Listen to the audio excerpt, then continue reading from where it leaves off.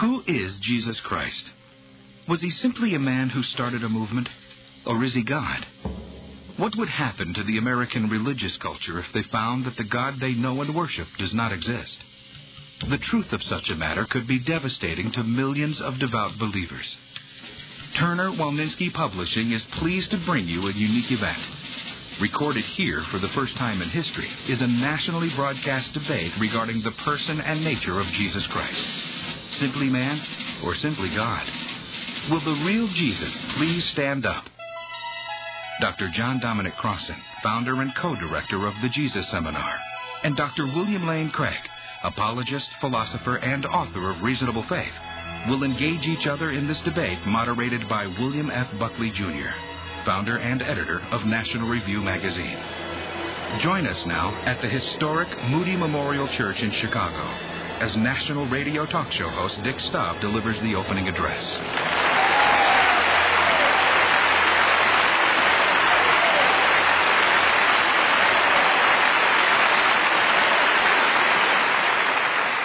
Good evening, ladies and gentlemen. We gather here tonight in this auditorium and across America through the Salem Radio Network to ask a fundamental question. Who is Jesus? Or put in colloquial terms, will the real Jesus please stand up? Some of you may be wondering why we're even asking who Jesus is. Well, on a certain level, every generation must rediscover Jesus for itself. This is not your father's Oldsmobile. This is not your Uncle Olaf's Volvo, are phrases that come to mind. But tonight's debate is not a subjective one. We're not asking who Jesus is to you personally. Our debate tonight goes much deeper than that, to the foundational issue of the historical Jesus. Who is the Jesus of history? It is the quest for this historical Jesus and the differing views regarding how to find him that bring us here tonight. This debate does not take place in an ideological vacuum. While for many of you listening tonight, the issues, terms, and methodologies will be new, in fact, the issues in this debate emerge from an ongoing contemporary dialogue, primarily among New Testament scholars, triggered by Albert Schweitzer's book, The Quest for the Historical Jesus, written in 1906. This dialogue reveals disagreement on several critical issues. One, the dating and historical reliability of the New Testament documents. Is what we read in the New Testament theology, or is it a true historical account, or both? Was the New Testament written soon after Jesus' death, or much later, with the result being an embellishing of the historical record by the emerging church? Two, the exclusivity and reliability of the New Testament canon. What is the relevance of extra-canonical documents in our quest for the Jesus of history? Texts like the Gospel of Thomas, discovered at Nag Hammadi. Three, the nature and verifiability of miracles, viewed through the lens of the modern scientific age. Did the miracles described in the New Testament really take place? Or are events like the resurrection, in the best case, unverifiable and highly unlikely, or in the worst case, mythological? Four, the nature of knowing. What methodologies should a historian use to reconstruct an accurate history? How does the historian, in the case of Jesus, balance text, anthropology, Greco-Roman and Jewish history to understand what really happened in the first century? And for those philosophers among us, what epistemology drives us in discerning the truth? And fifth, the nature of Christianity itself is involved in this debate. Can one really separate the Jesus of history and the Christ of faith? And what are the consequences of such a separation? The results of this academic inquiry into the life of Jesus are increasingly trickling down to everyday people like you and me, in film and in general market books. We are hearing that some scholars say Jesus is simply an intriguing first-century Jewish teacher, a social revolutionary. the founder of another religion taking its place among many others, a Jesus whose life story was mythologized by his followers. We hear that scholars have concluded that the virgin birth is a myth and that the resurrection never happened. Many Christians, on hearing these reports of the experts said, are asking, how does this fit with what I know of Jesus Christ, the only begotten Son of God, begotten of his Father before all worlds, God of God, light of light, very God of very God, who for us and for our salvation came down from heaven and was incarnate by the Holy Spirit of the Virgin Mary, and was made man and crucified also for us under Pontius Pilate, suffered, was buried, and the third day rose again according to the Scriptures, who will come again with glory to judge the quick and the dead. These Christians say, Jesus called me to deny myself and to take up a cross and follow him. And many people have taken that literally. They have been martyred. They have died for this Jesus. And many more are living for this Jesus yet today. They are asking, is my faith in this Jesus in vain? So I'm sure all of us here tonight will agree that there really is no more significant question to ask than who is Jesus? Will the real Jesus please stand up?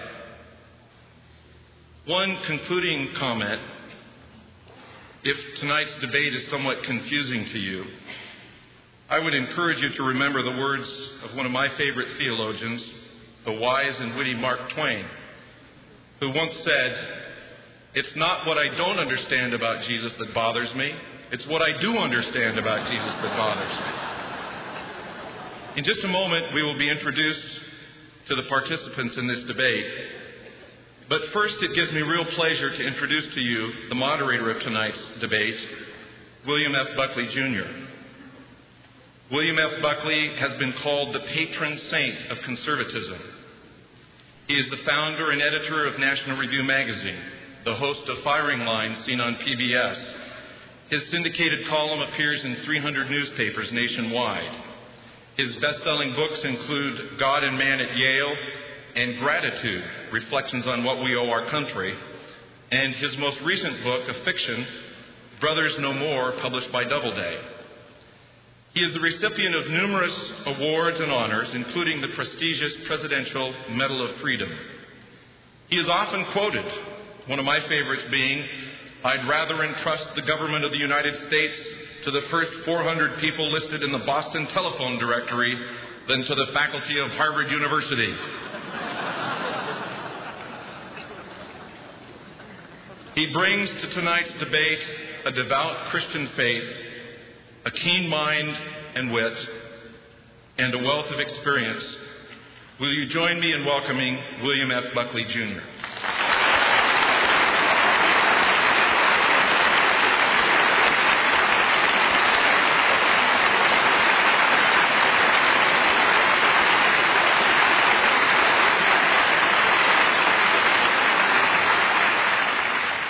Thank you, Mr. Staub. Ladies and gentlemen, my assignment tonight is to introduce the principals in this discussion and to moderate their exchange. I will, as best I can, ask for elucidation when I think it necessary or interesting. What could be more interesting than the subject they will discuss, namely, as they put it in the program, the historicity of Jesus, that is to say, factual knowledge of his life on earth. The sponsors of the exchange have circulated a few sentences by the theologian George Ladd. They are, I think, worth contemplating. He wrote, "The uniqueness and the scandal of the Christian religion rests in the mediation of revelation through historical events. Christianity is not just a code for living or a philosophy of religion. It is rooted in real events of history. To some people, this is scandalous because it means the truth of Christianity is inextricably bound up with the truth of certain historical facts. And if those facts should be disproved, Christianity would be false. This, however, is what makes Christianity unique, because unlike other world religions, modern man has a means of actually verifying Christianity's truth by historical evidence. So I proceed with the introductions. What one might designate as a skeptic is John Dominic Crossan. Dr. Crossan was born in Ireland, where he went to high school, but he came to the United States to study philosophy and theology at Stonebridge Priory, the major seminary of the Servites, a Roman Catholic religious order in Lake Bluff, Illinois. He returned to Ireland to do graduate work at the Maynooth College, the theological seminary of the National University of Ireland in Kildare, where he took a doctorate in divinity. Dr. Crossan did more postdoctoral work at the Pontifical Biblical Institute in Rome, where he got yet another degree. He went on to do archaeological and biblical research in the École Biblique in Jerusalem. Since 1969, he has been associated primarily with DePaul University in Chicago, where he served as professor in the Department of Religious Studies, now emeritus. He has published widely on the subject here in discussion. His books include Who Killed Jesus?, Exposing the Roots of Anti-Semitism, The Gospel Story of the Death of Jesus. In 1994, The Essential Jesus, Again Jesus, A Revolutionary Biography. And finally, The Historical Jesus, The Life of a Mediterranean Jewish Peasant. Dr. William Lane Craig is a professor of theology, emeritus, and currently at Emory University in Atlanta. Dr. Craig attended Wheaton College, where he did a major in communications. From there to the University of Birmingham in England, where he got his doctorate in philosophy. And after that to Munich, to the university where he was awarded a doctorate in theology. He's a prolific scholar. I note that in 1994 he published The Special Theory of Relativity and Theories of Divine Eternity, Creation and Big Bang Cosmology. More recently, Middle Knowledge and Christian Exclusivism. And he's at work right now on 3 scholarly explorations, one on theism and physical cosmology, another on tense and the new B theory of language. And then the new B theory is tu quoque argument, that I want to see. And of course, he is the author of the book Assessing the New Testament Evidence for the Historicity of the Resurrection of Jesus. Gentlemen.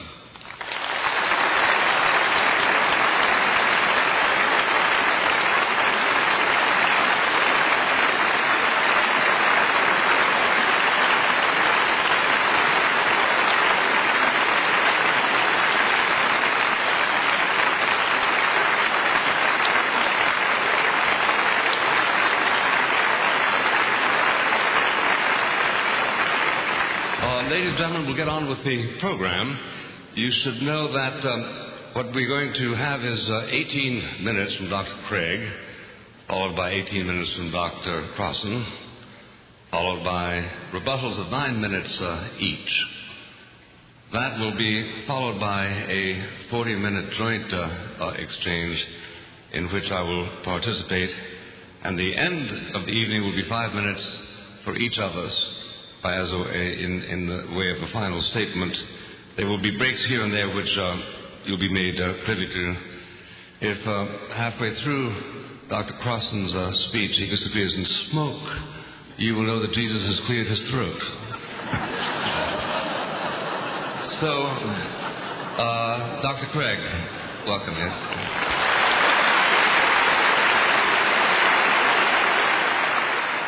Good evening. As we near the end of the 20th century, Jesus of Nazareth continues to exert his power of fascination over the minds of men and women. But who was Jesus, really? Was he, as the Gospels portray him, God incarnate? Or was he merely, in Professor Crossan's words, a peasant Jewish cynic? In tonight's debate, I'm going to defend 2 main contentions. Number 1, the real Jesus rose from the dead in confirmation of his radical personal claims to divinity.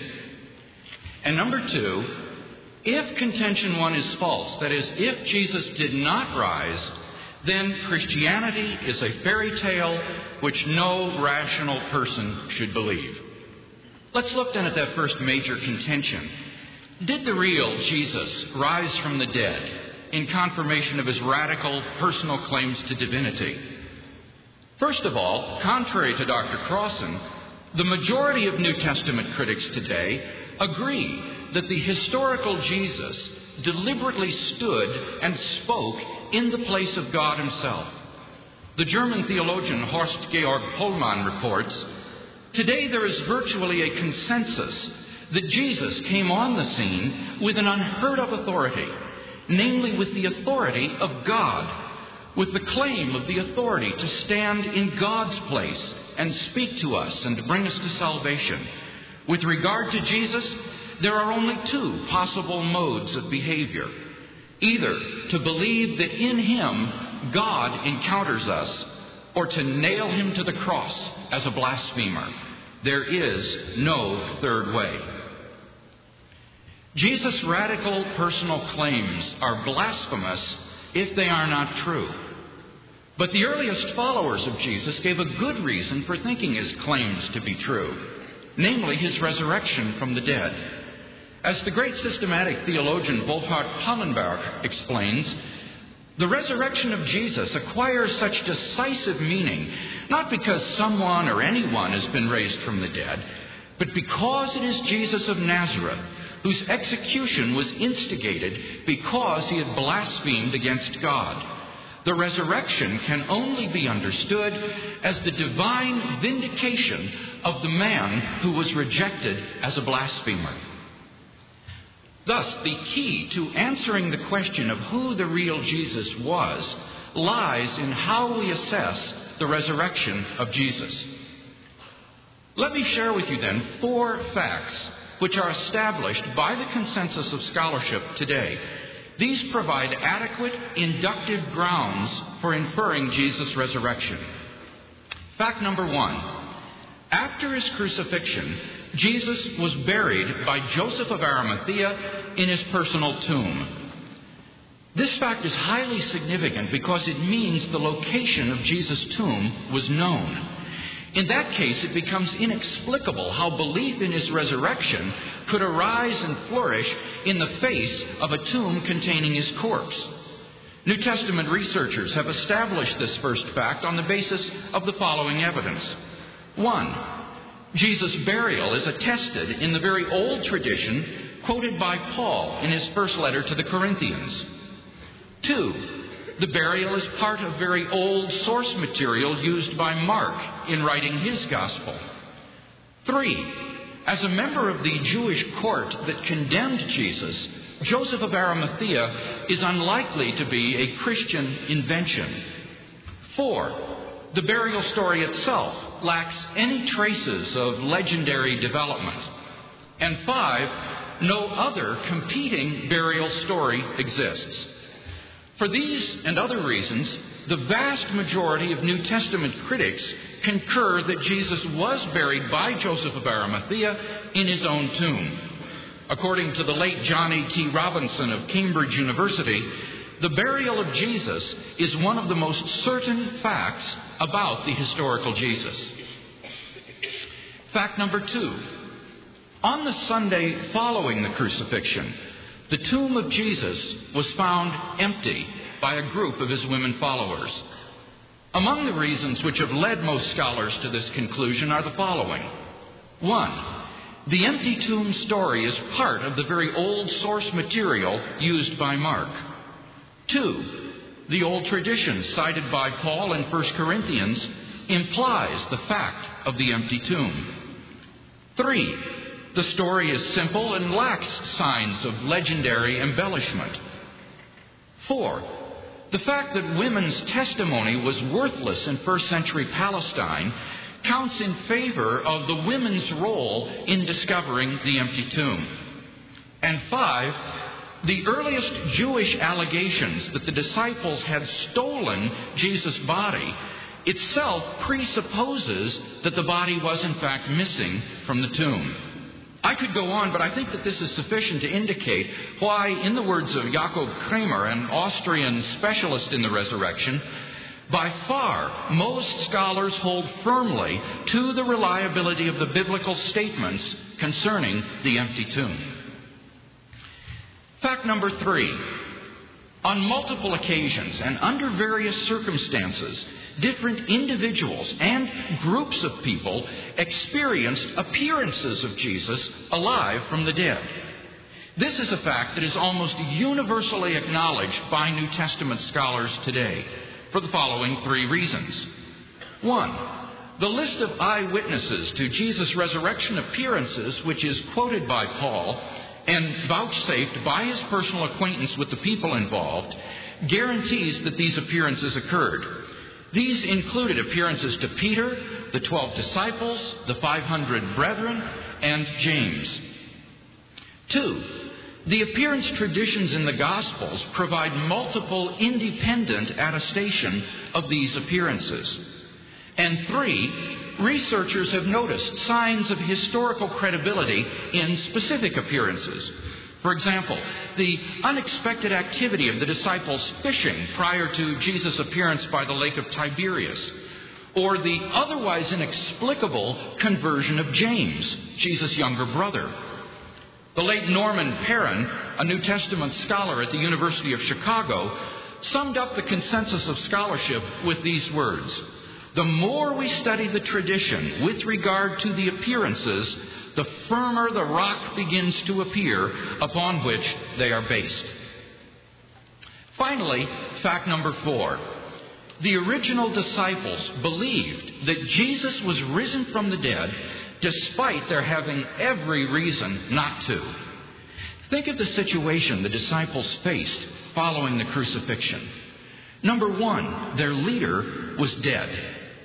And Jews had no belief in a dying, much less a rising, Messiah. Number 2, according to Jewish law, Jesus' execution as a criminal showed him out to be a heretic, a man literally under the curse of God. 3, Jewish beliefs about the afterlife precluded anyone's rising from the dead before the general resurrection at the end of the world. Nevertheless, the original disciples believed in and were prepared to go to their deaths for the fact of Jesus' resurrection. C.F.D. Moll of Cambridge University concludes that we have here a belief which nothing in terms of prior historical influences can account for, apart from the resurrection itself.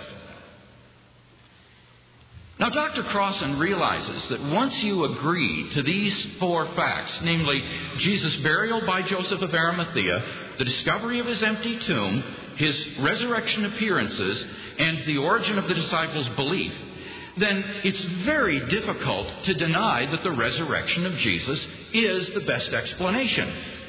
So he finds himself driven to deny all 4 of these facts. Instead, he believes that 1, Jesus' corpse was thrown into the common graveyard reserved for criminals and probably eaten by dogs. 2, the women's visit to the empty tomb was a fabrication made up by Mark. 3, the disciples never experienced any appearances of Jesus.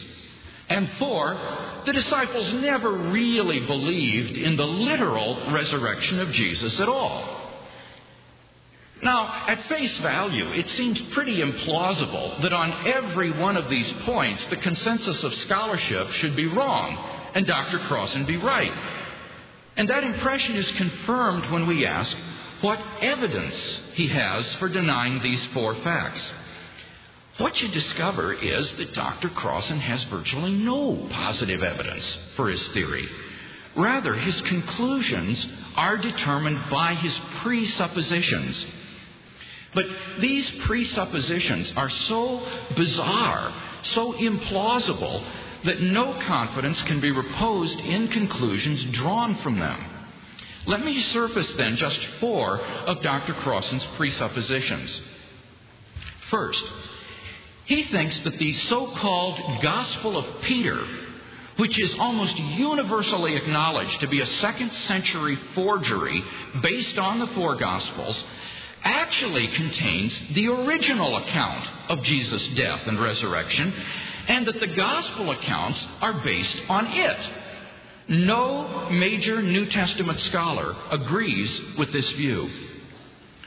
Second, he believes that the Gospel of Mark is based on a prior secret Gospel of Mark, which contained certain erotic elements which the biblical Mark found unsavory.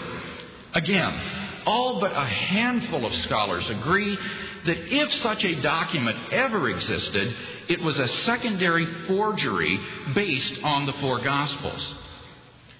Third, he assumes that there existed an early Christian community which, and I quote, had so much faith in the historical Jesus that they were constantly inventing more and more of it all the time on the basis of Old Testament stories. British New Testament scholar Thomas Wright has called this the most threadbare part of Dr. Crossan's case, since the evidence points to precisely the opposite conclusion. Finally, Dr. Crossan has a serious problem. He's a naturalist.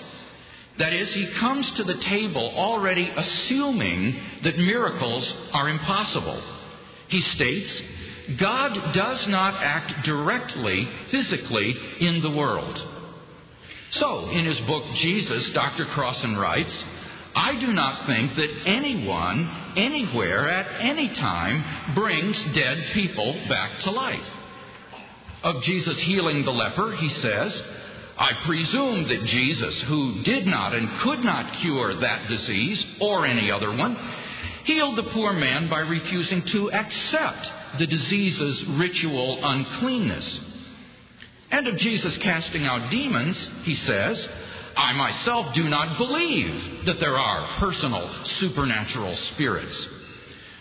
Note that these statements, I think, I presume, I believe, are just expressions of opinion. They're presuppositions which Dr. Crossan begins with. Well, if you begin your inquiry by presupposing naturalism, then of course you're going to come out with a naturalistic Jesus. The whole enterprise is question-begging. Thus, because of these false presuppositions, Dr. Crossan's picture of Jesus is simply not true. Thomas Wright says of Dr. Crossan's book, The Historical Jesus, that it is learned, inventive, and readable, but unfortunately, and I quote, it is almost entirely wrong. Similarly, the prominent Canadian scholar Ben Meyer praises the book for its readability and rapid pace, but says, as historical Jesus research, it is unsalvageable. According to Howard Clark Key of Boston University, its conclusions are prejudicial and peripheral, not a substantive development in responsible scholarly study of the historical Jesus. In summary, there are good historical grounds for affirming that Jesus rose from the dead in confirmation of his radical personal claims. And Dr. Crossan's denial of this fact is based on idiosyncratic presuppositions which no other serious New Testament critic accepts. That brings us to our second contention. If Jesus did not rise in confirmation of his claims, Christianity is a fairy tale which no rational person should believe. This point seems pretty obvious. As the Apostle Paul wrote, if Christ has not been raised, your faith is futile and you are still in your sins. If Jesus wasn't who the Gospels say he was, then believing in him would be just as silly as believing in Santa Claus or the Easter Bunny. We might believe in what these mythical figures represent, say the spirit of giving in the case of Santa Claus, but we wouldn't believe in Santa Claus himself. Similarly, if Jesus was just a social revolutionary, then we might believe in some of the things he stood for, say universal human rights. But we wouldn't believe in him. In particular, we would not worship him. We wouldn't pray to him or trust our lives to him or think he loves us. Otherwise, we would either be worshiping and praying to a dead man, which is literally idolatry, or else be worshiping and praying to a figment of our imagination, which is self-delusion. Now, as I say, this seems to me to be just common sense.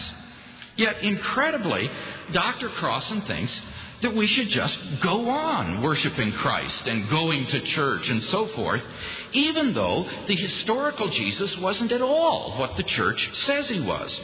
Dr. Crossan says that regardless of what the historical facts are, the Christian affirms by faith that Jesus is divine. And so, for him, Jesus is divine. If you just believe hard enough, it somehow becomes true. Now, Dr. Crossan's views on this matter are not original. Another famous person said much the same thing. He said, all it takes is faith and trust. Oh, and just a little bit of pixie dust. Now, think of the happiest things. It's the same as having wings. You can fly, you can fly. Come on, everybody. Here we go, off to Neverland. May I submit to you that Peter Pan theology, however charming and erudite, is just irrational. Any interpretation of reality not in accord with the facts about reality is just a fairy tale, which no rational person should believe. It is not a rational thing to do, to worship and pray to somebody who isn't really there, or to think that he is there no matter what the facts, just because you believe in him. Fortunately, we have no need to engage in such theological salvage operations. The essential historical facts undergirding Jesus' resurrection are recognized as well established by the majority of biblical critics. The Christ of faith who lives in my heart today is the same person who once walked the shores of Galilee, hung on a Roman cross, and rose triumphantly from the tomb for our salvation.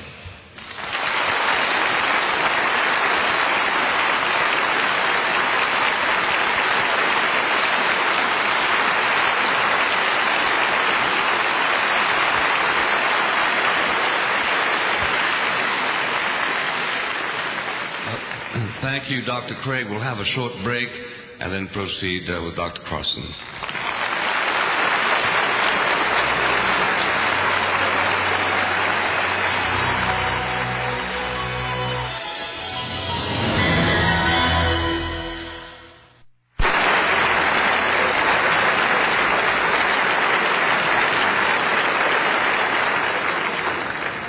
Thank you, ladies and gentlemen. We will continue with the program. We have heard from Dr. Craig, and now we will hear from Dr. Crossan in our exchange on the historicity of Jesus. Dr. Crossan.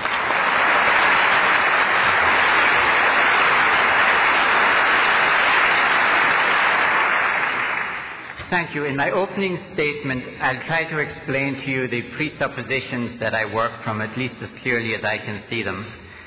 I'll have two major points, and then why I consider those points to be important. First one sort of has to do with history, and it deals with the difference between the real and the historical Jesus.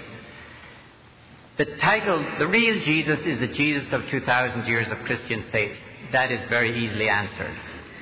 But I find myself, I have never used the phrase, the real Jesus, in any book. Possibly that may be because I learned English in Ireland rather than America, and I don't use real quite so often as it is used here. It'll be on the front page of tomorrow's New York Times book review, The Real Lives of the Brontes. I use instead the historical Jesus because that is a technical term in scholarship. Whether we like it or not, it's a technical term. The SBL, the Society of Biblical Literature, to which Dr. Craig and myself belong, has a section called the Historical Jesus section. And that is an attempt to talk about the earthly Jesus as that Jesus can be reconstructed through historical means. So that's what I've usually been talking about. The real Jesus is, of course, much bigger than the historical Jesus. And these presuppositions are important for me.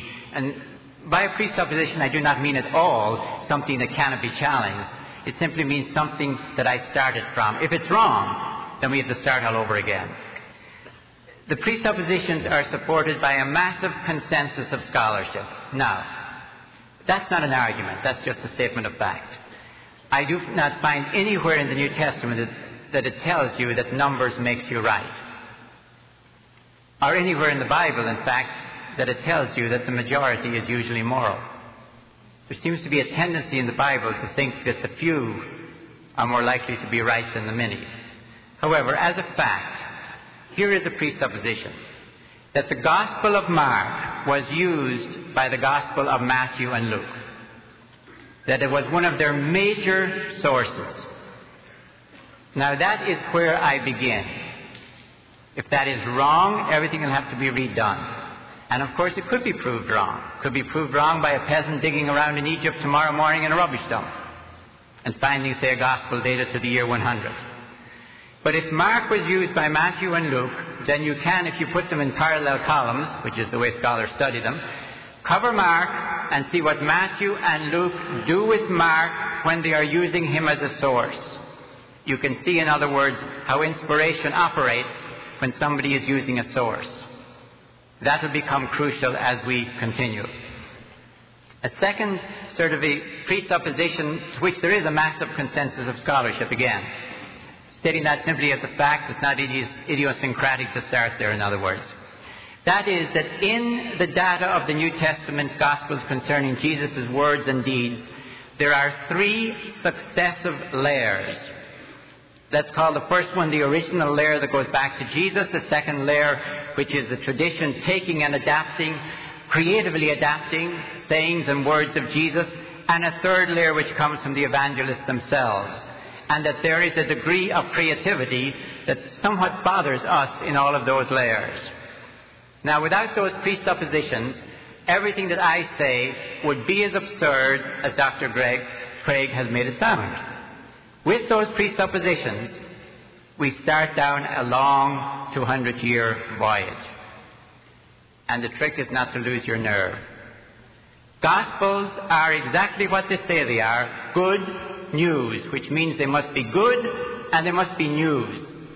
They're good from somebody's point of view, the Christian point of view, not the pagan Roman point of view. And they are news. That means, by definition, Gospels update.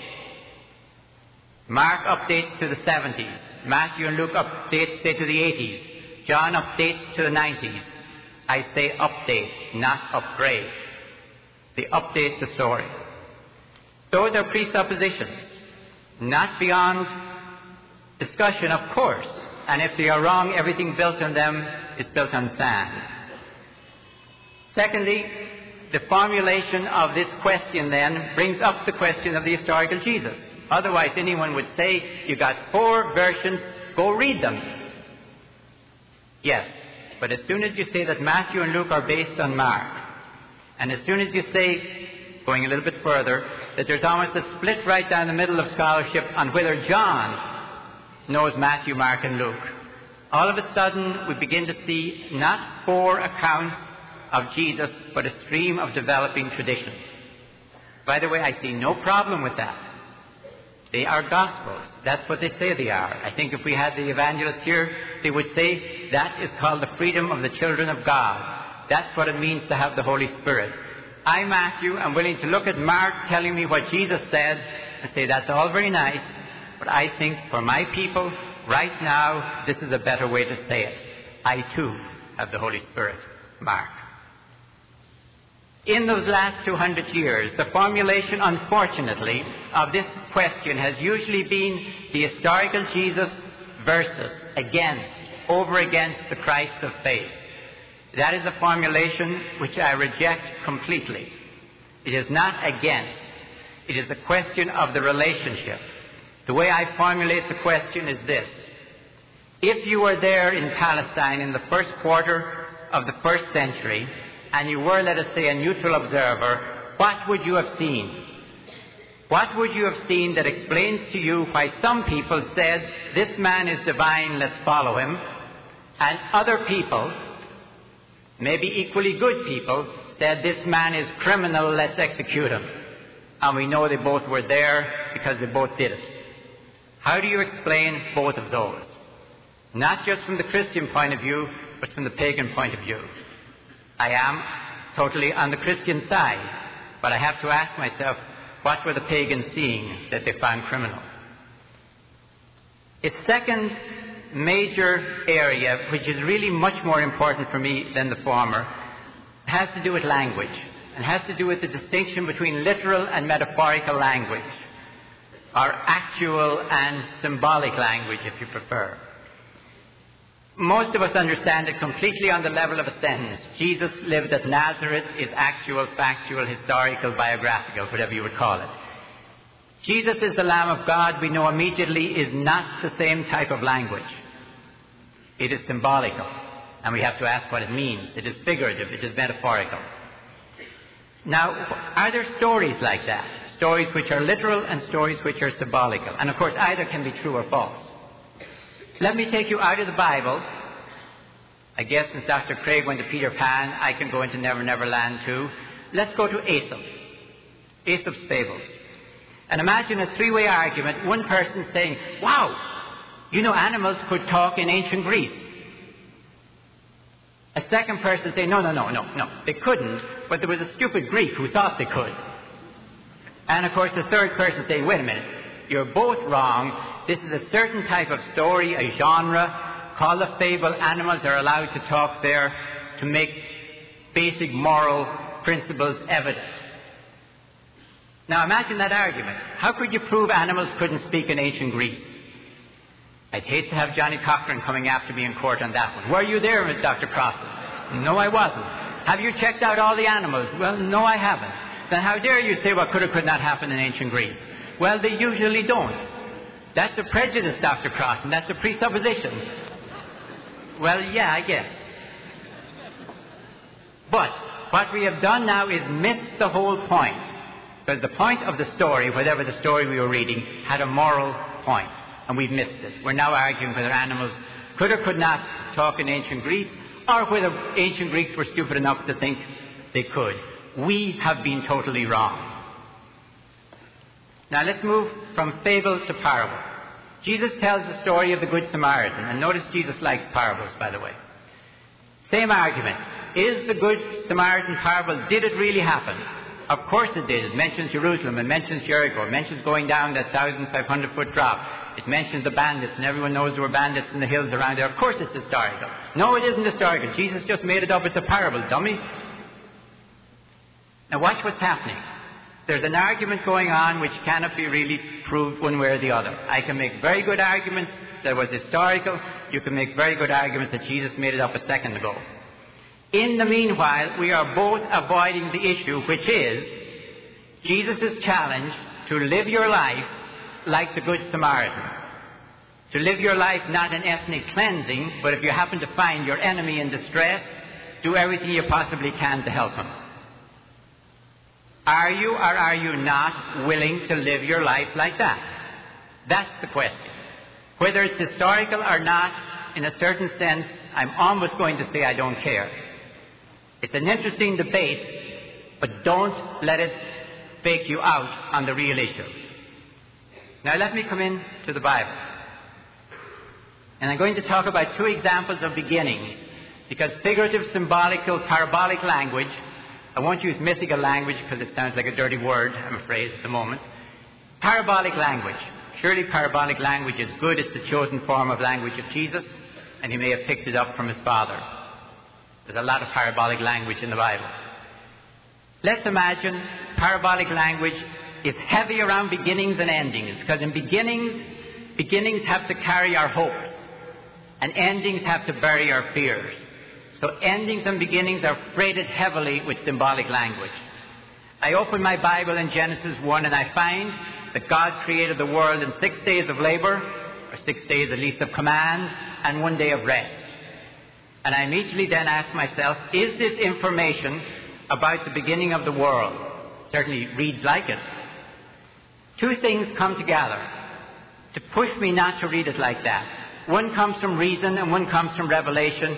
And reason and revelation are for me gifts from God. As an aside, I reject absolutely the naturalist position that Dr. Craig attributed to me. Reason comes from God to all of us.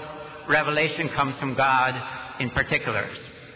Reason tells me, from all I know about evolution, and I don't know very much to be honest with you, that it sounds reasonable that that's not the way it happened. Now, that could all be wrong, but it sounds reasonable that that's not the way it happened. Now, I ask a more important question, and this is really the crucial question for me. Not, you've got this dumb story in there, and aren't we so smart since the Enlightenment that we know better? But was that story trying to tell us that from the beginning, or are we so dumb since the Enlightenment that we've been misreading it? Was that a metaphorical story that we read literally and we blew it? If it's a metaphorical story, what's it a metaphorical story about? Well, read it again. God cannot skip the Sabbath even to create the world. He can't begin on Wednesday, as it were, and work straight through till Tuesday. God has to observe the Sabbath. The Sabbath is bigger than creation. It's very close to bigger than God. Now, the challenge of the story is then, to me, do I or do I not believe that God is Lord of time, Lord of history, and, when I find out about it, Lord of evolution? Once again, we can argue, and we cannot prove it one way or the other. We can argue 6 days means 6 days, morning and evening one day, or evening and morning one day in the Jewish reckoning. So that's what it means. And in the meanwhile, we are avoiding the major issue that the story gives us as its challenge. Is God Lord of history? And if so, what are you doing about it? Let me come then to another beginning. The beginning of Jesus' life. Watch again how figurative language weighs heavily on these beginnings and endings. I read Luke and Matthew, and very, very clearly as those 6 days, I read that there was a virginal conception, a miraculous conception, in which God overshadowed Mary, and God and Mary produced Jesus. Jesus is divine, Jesus is Son of God. Now, I admit immediately my reason says, wait a minute. Do those things really happen? I hear the echoes, how can I tell? I wasn't there, maybe this is the exception. But then I know there's another story as well. Another ancient story, I'm just focusing on one. Suetonius, the Roman historian, tells us that the night that Augustus, the emperor at the time of Jesus' birth, was conceived, his mother Actia was in the temple of Apollo, and Apollo impregnated her so that Actia bore a divine child, Augustus. Augustus is Son of God and divine, says the pagan Roman. Jesus is Son of God and divine, says the Christian. Now, I look at those two stories. I'm sure we could give reasons not to disbelieve Suetonius. He's not a liar, etc., etc. What about those two stories? Here is how I read them. You can say the Jesus story is historical, but of course the pagan Roman historian that's just mythical. And since there are no pagan Romans around to defend you, and it's not politically incorrect to knock the pagan Romans, you'd probably get away with it. But in all honesty, the question then presses, did Matthew and Luke intend that literally? Or did they intend it metaphorically? Are we misreading them? Are we misinterpreting them? And are our debates about the biology of Mary totally off the point, which is this? Where do you find your God? Is it in Augustus over there in the Palatine Palace, backed by the legions with power from the top down? Or is it in a peasant stable, in a child born to a family that didn't even have a place to live when it happened? Where do you find your God? With power, with domination, with Augustus, or with Jesus, and empowerment from the bottom up? That's the challenge, and that's what we're avoiding by asking the other question. When Christians said in the first century, Jesus is Lord, they were committing high treason. That's hard for us ever to do. They meant Jesus is Lord and Caesar ain't. Now, it took the Romans about 100 years to figure out that they were serious on that, and it wasn't just some kind of a bad joke. By then it was too late. It was as if in the 30s of this century, a group in Germany began to say, Jesus is Führer, meaning he ain't. That is the challenge of these stories. Now, I repeat my problem. It's not, aren't these dumb stories and aren't we so smart that we don't take them literally? My question is, did people in ancient times and in medieval times and in many places of the world today know how to hear a story, not really be sure whether it was literal or metaphorical, but get the point, and then ask, do you or do you not believe in that point? Is Jesus for you Lord and Savior or not? 2 final points. Why is this important for me? For 2 reasons, internal and external. The Gospels are normative, I think, for us as Christians, not just in their production, what they create, but in the way they are written.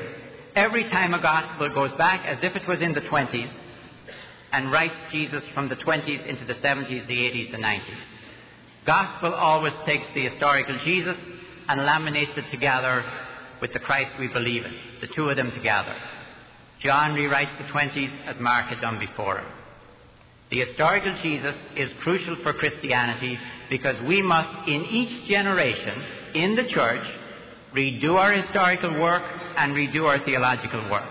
We can't skip it.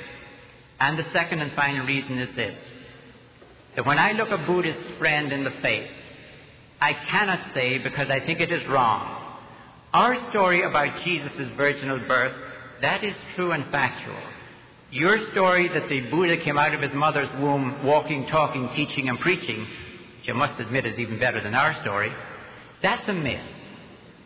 We have the truth, you have the lie. I don't think that can be said any longer, and I think it is a cancer that eats at the heart of Christianity. Our insistence that our stories, our faith is fact, and that your faith is lie.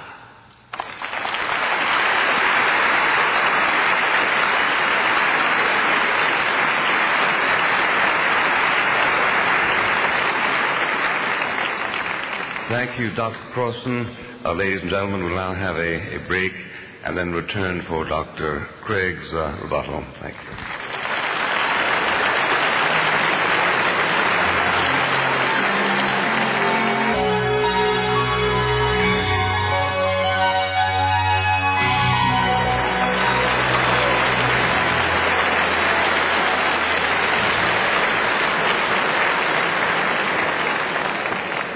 Thank you, ladies and gentlemen. We'll go now back to Dr. William Craig, who will rebut the positions and postulates of Dr. Crossan.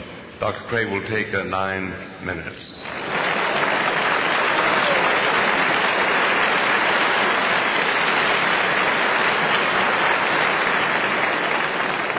In this speech, I'd like to review those 2 contentions that I said that I would defend tonight and see how Dr. Crossan's replies measure up. First, you remember I argued that the real Jesus rose from the dead in confirmation of his radical personal claims to divinity. I pointed out that Jesus made radical claims to divine authority in which he put himself in the place of God. And Dr. Crossan didn't deny that. I then said that Jesus' resurrection from the dead stands as confirmation of those claims. And I pointed out 4 facts that are agreed upon by scholarship today. The burial by Joseph of Arimathea, the empty tomb, the resurrection appearances, and the origin of the disciples' belief. These are established historical facts. And the best explanation, I believe, for these is the resurrection of Jesus. Dr. Crossan denies these on the basis of several radical presuppositions, which I think are simply false and therefore present an untenable picture of Jesus. In his speech, he said, well, I have 2 other presuppositions. First, that Mark was used by Matthew and Luke, and second, that there are 3 layers of tradition. I certainly accept both of those presuppositions. What I do not accept, however, is that the gospel accounts of the resurrection and death of Christ are based on the gospel of Peter, that Mark presupposed a secret gospel of Mark, that there was this inventive early Christian community, and that naturalism holds. Those are the controversial presuppositions, not Markan priority or 3 layers of tradition. Dr. Crossan said that he rejects naturalism, but I quoted him directly saying that he assumes that God does not act directly physically in the world and gave several quoted examples from that. Now, if he wants to back away from that naturalistic view, that's fine. Naturalism is the view that there are no miracles in the world, and that's what he asserts in his writings. So I don't think we've seen anything that directly refutes that first and I think major contention tonight. Now, what about the second point, that if Jesus did not rise, then Christianity is a fairy tale which no rational person should believe?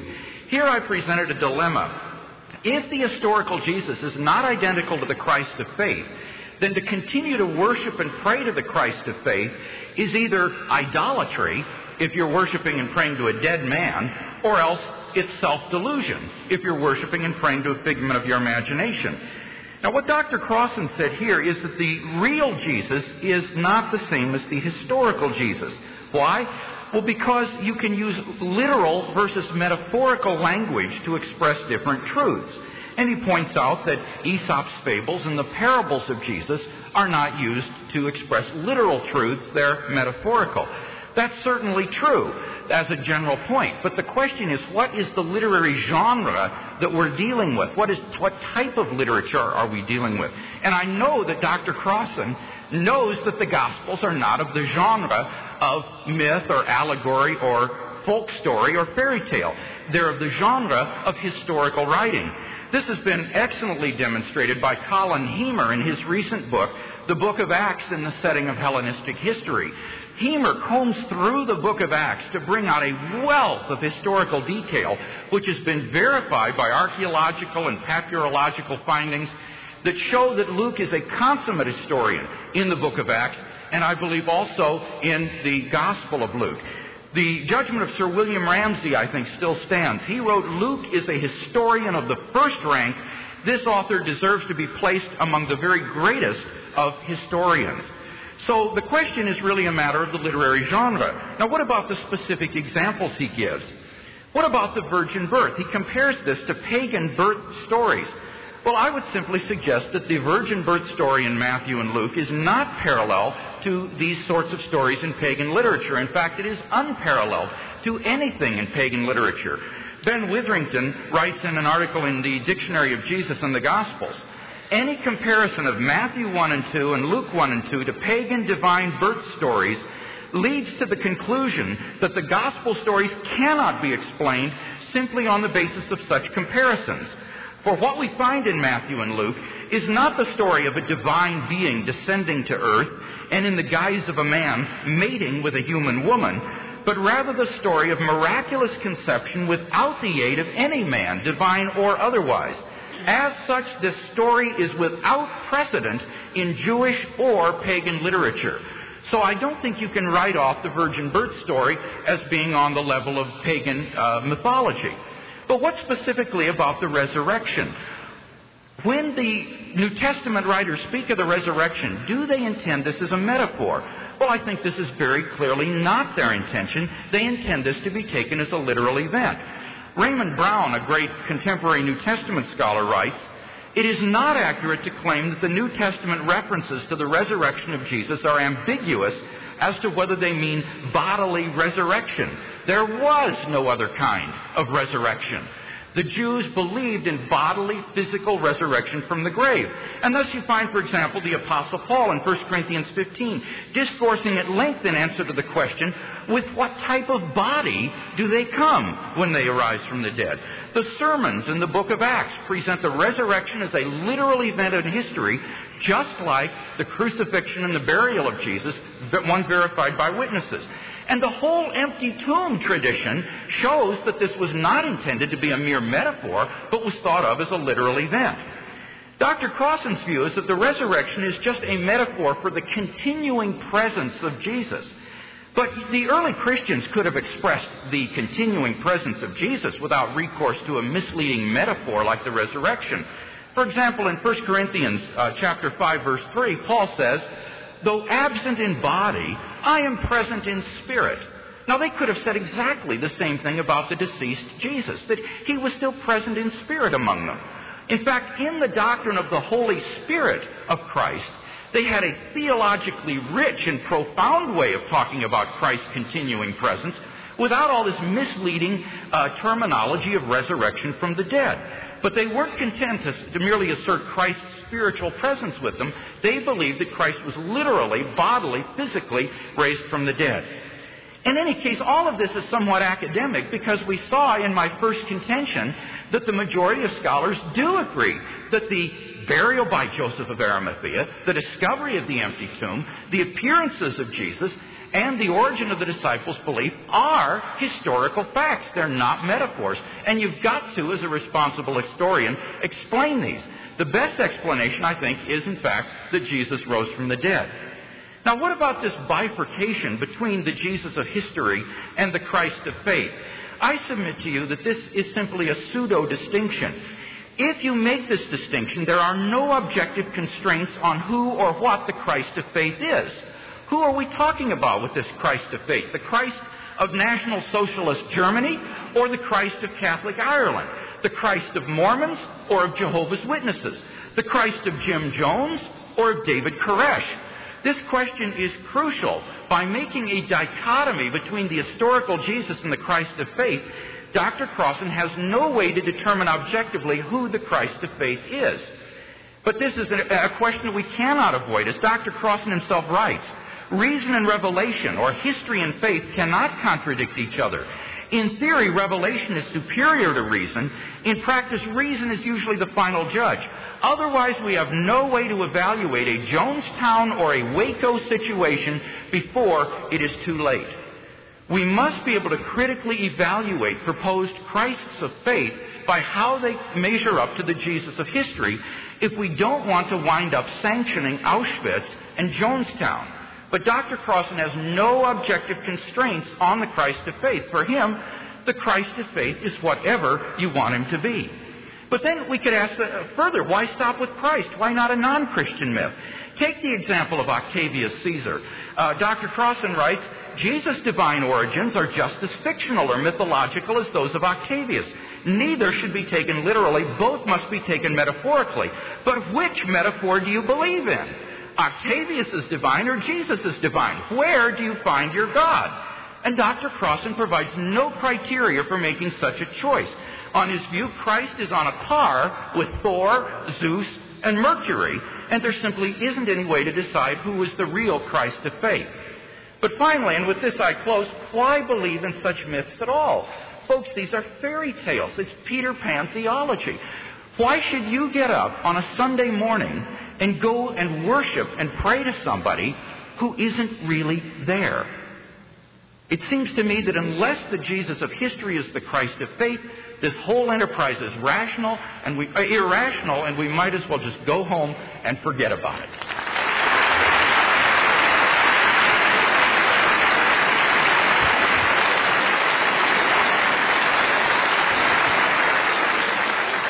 Thank you, Dr. Craig. We'll have a brief break and then hear back from Dr. Crossan.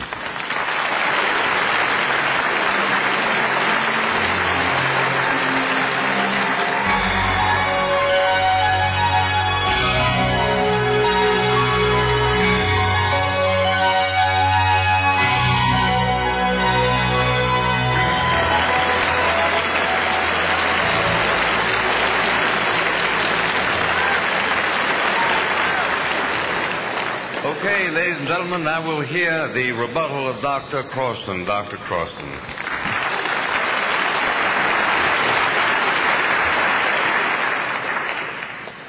Let me begin with the question of naturalism and miracles.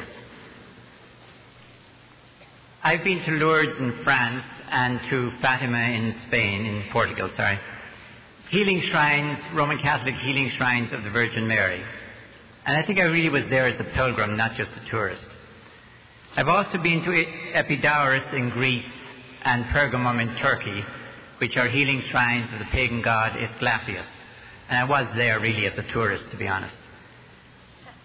In both those places, the miracles were remarkably the same. The healings were remarkably the same. And in both those places, I believe that healings did happen. It is true that at Lourdes, for example, you see many crutches, but you see no wooden legs. It is clear that certain people with certain diseases are healed under certain circumstances. It is as sure as anything that under certain circumstances and with certain diseases, faith heals, which is exactly what Jesus kept saying in the Gospel. Your faith has healed you. Is that naturalism? If I find something I cannot explain in the world, I simply say I cannot explain it, which is about, well, now with electronics in there, at least 98% of the world, probably. And even when I can understand it, it's only my interpretation. The proper answer when you're confronted with certain things is, I don't know how that happened. That's a marvel. But it is my theological belief, that is, it's a theological, not naturalism, that the supernatural always, at least until this is disproved for me, operates through the screen of the natural. The supernatural is like the beating heart of the natural. It does not come seeping through cracks every now and then where we can see it. It is always there, only we very seldom see it. So when somebody tells me that this happened and it's a miracle, I would never mock it, because what it means for me is at that moment, through faith, they saw a glimpse of the permanent presence of the supernatural. I might not see it there. Our group might not see it there, but it's there all the time for us to see. Miracles are acts of faith that says, here is where I or we see the supernatural, which is permanently present, made as it were visible to us. That is how I understand miracles. That is not naturalism. It is a belief that the supernatural always never forces faith. Maybe that's the blunt way to put it. There's always an out. God never forces faith. You can always say it was just chance, it was just luck, it was just the story or whatever.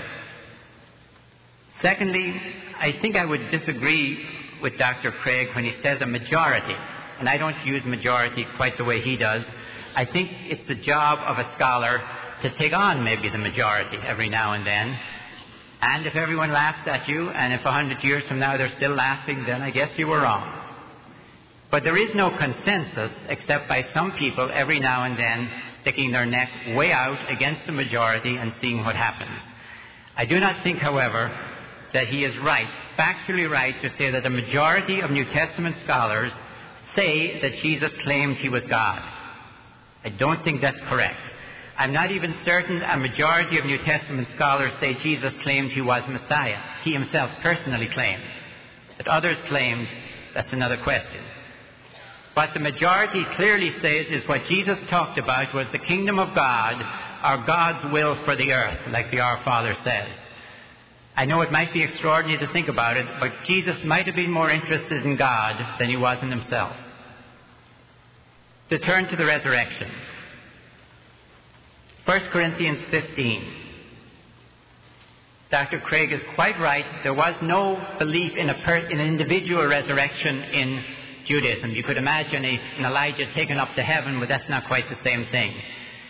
There was a belief among certain elements within first century Judaism, the Pharisees especially, in a general resurrection. So when Paul argues in 1 Corinthians 15, if Jesus is not raised, there's no general resurrection. If there's no general resurrection, Jesus was not raised. What he is saying is exactly what he says. Jesus is the first fruits of them that sleep. In plain language, the general resurrection has begun with Jesus. Now that's a metaphor. First fruits is what happens at the beginning of the harvest.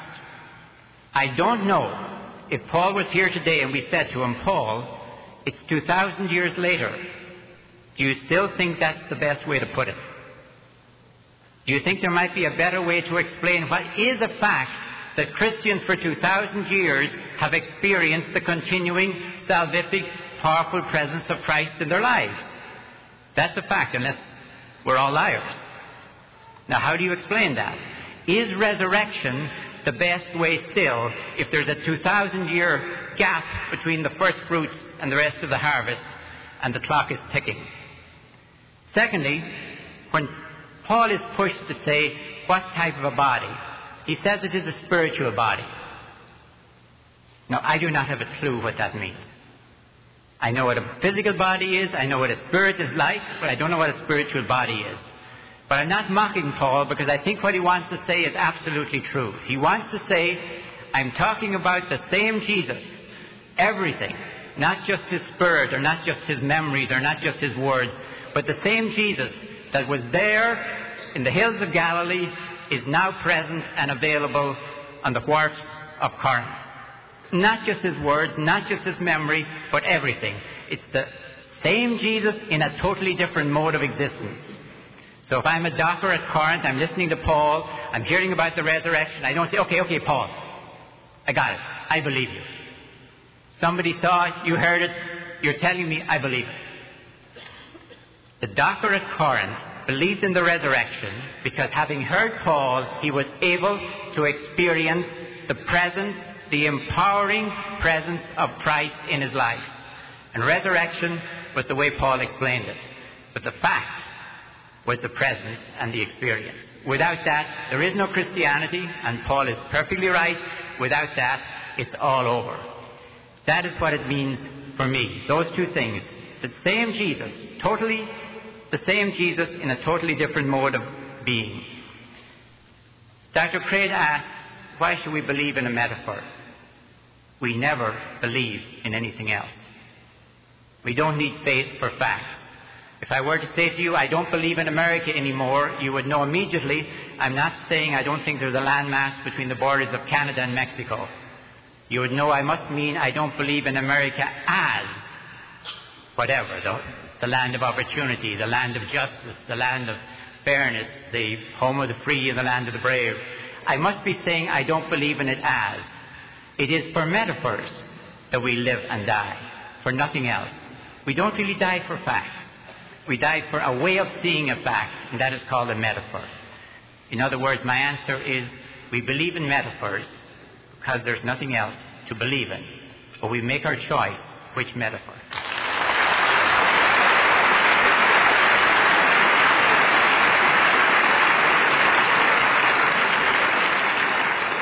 Thank you, Dr. Crossan. Thank you, ladies and gentlemen. We have another break, a little bit longer than the last one, 4 or 5 minutes, after which we will mix it up over here. Thank you.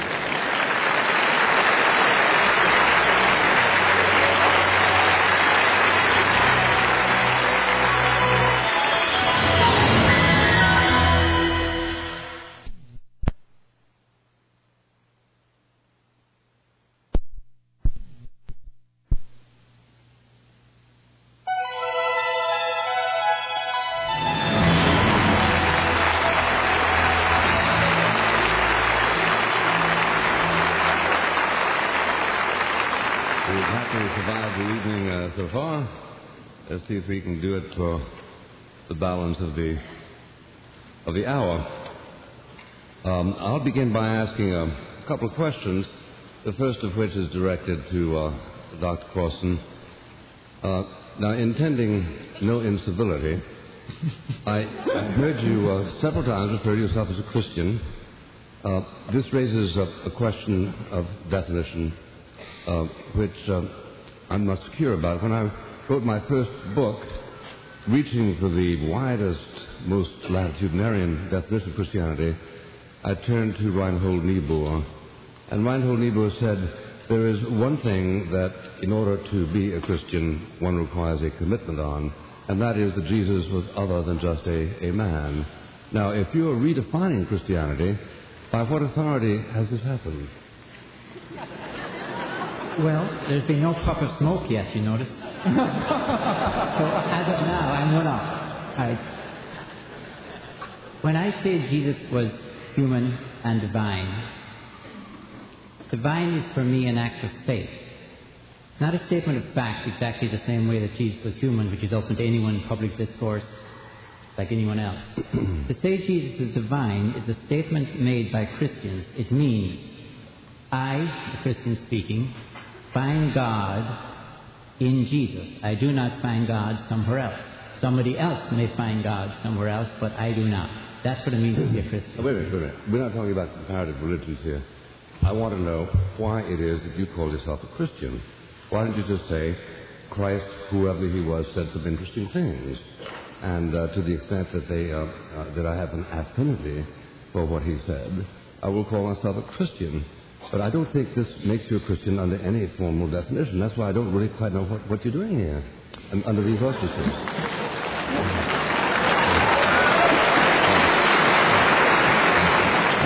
If you talk about metaphors, I am a puff of smoke. You brought up the puff of smoke. Let me back up a little bit. We are talking about comparative religion, Mr. Buckley. We really are. There are other religions out there. No, let me finish. So I understand that other people find God elsewhere. To be a Christian, for me, says that you find God, you experience the presence of God in Jesus of Nazareth and not somewhere else. That's what it means to be a Christian. Now, I presume a group is saying that, not just an individual. But your interest in Christ, I take it, has something to do with the fact that he uttered certain homilies which you find fetching. That would not be my way of putting it. I'm more interested in not just a couple of words. I don't know if there's anything particularly new in what was said. I'm interested in a life. An entire life consummated by a death. That's what's important for me. Of course, he said certain things. He had a vision and he had a program. And for that vision and that program, he was executed. If he did not do that, I wouldn't even know who he was. Could I jump in here and press a point? Sure. This distinction between statements of faith and statements of fact that you make troubles me. I would like to know, for you, what about the statement that God exists? Is that a statement of faith or a statement of fact? It's a statement of faith for all those who make it. So, on your view then, factually speaking, it is not true that God exists. That would not be a nice way to put it. Let me put it this way. You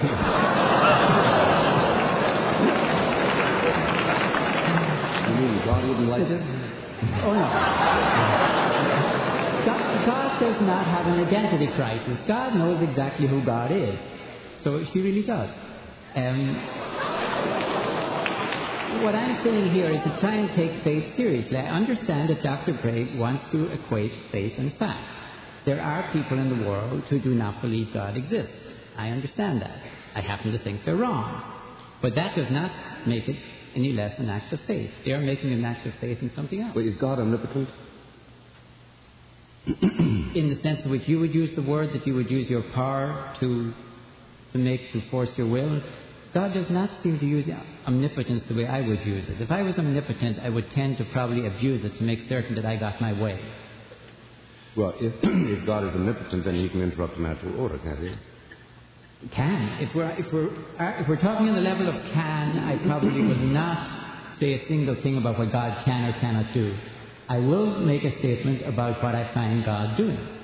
I said I find, for example, people are healed by faith. If Roman Catholics were to use that as an argument that they have the only true religion, look at Fatima and look at Lourdes, for example, I would not be able to accept that. Faith heals. God has built healing, if you will, into the universe, for which, thank God.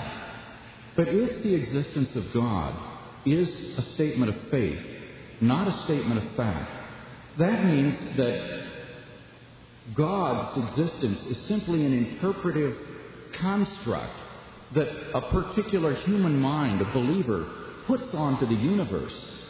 But in and of itself, the universe is without such a being as God. That's simply an interpretation that a believer puts on it. It seems to me that on a level of reality, independent of human consciousness, your worldview is actually atheistic, and that religion is simply an interpretive framework that individual people put on the world, and none of these are factually, objectively true. Another one of his metaphors. Exactly. God himself is a metaphor. God is a nice thought, is really what you're saying. All right. Well, God is a better thought than some other ones that I know of. I would say what you're trying to do is imagine the world without us. Now, unfortunately, I can't do that. If you were to ask me, which is what you just did, abstract from faith. How would God be if no human beings existed? That's like asking me, would I be annoyed if I hadn't been conceived? I really don't know how to answer that question. We only know God as God has revealed God to us. That's all we could ever know in any religion.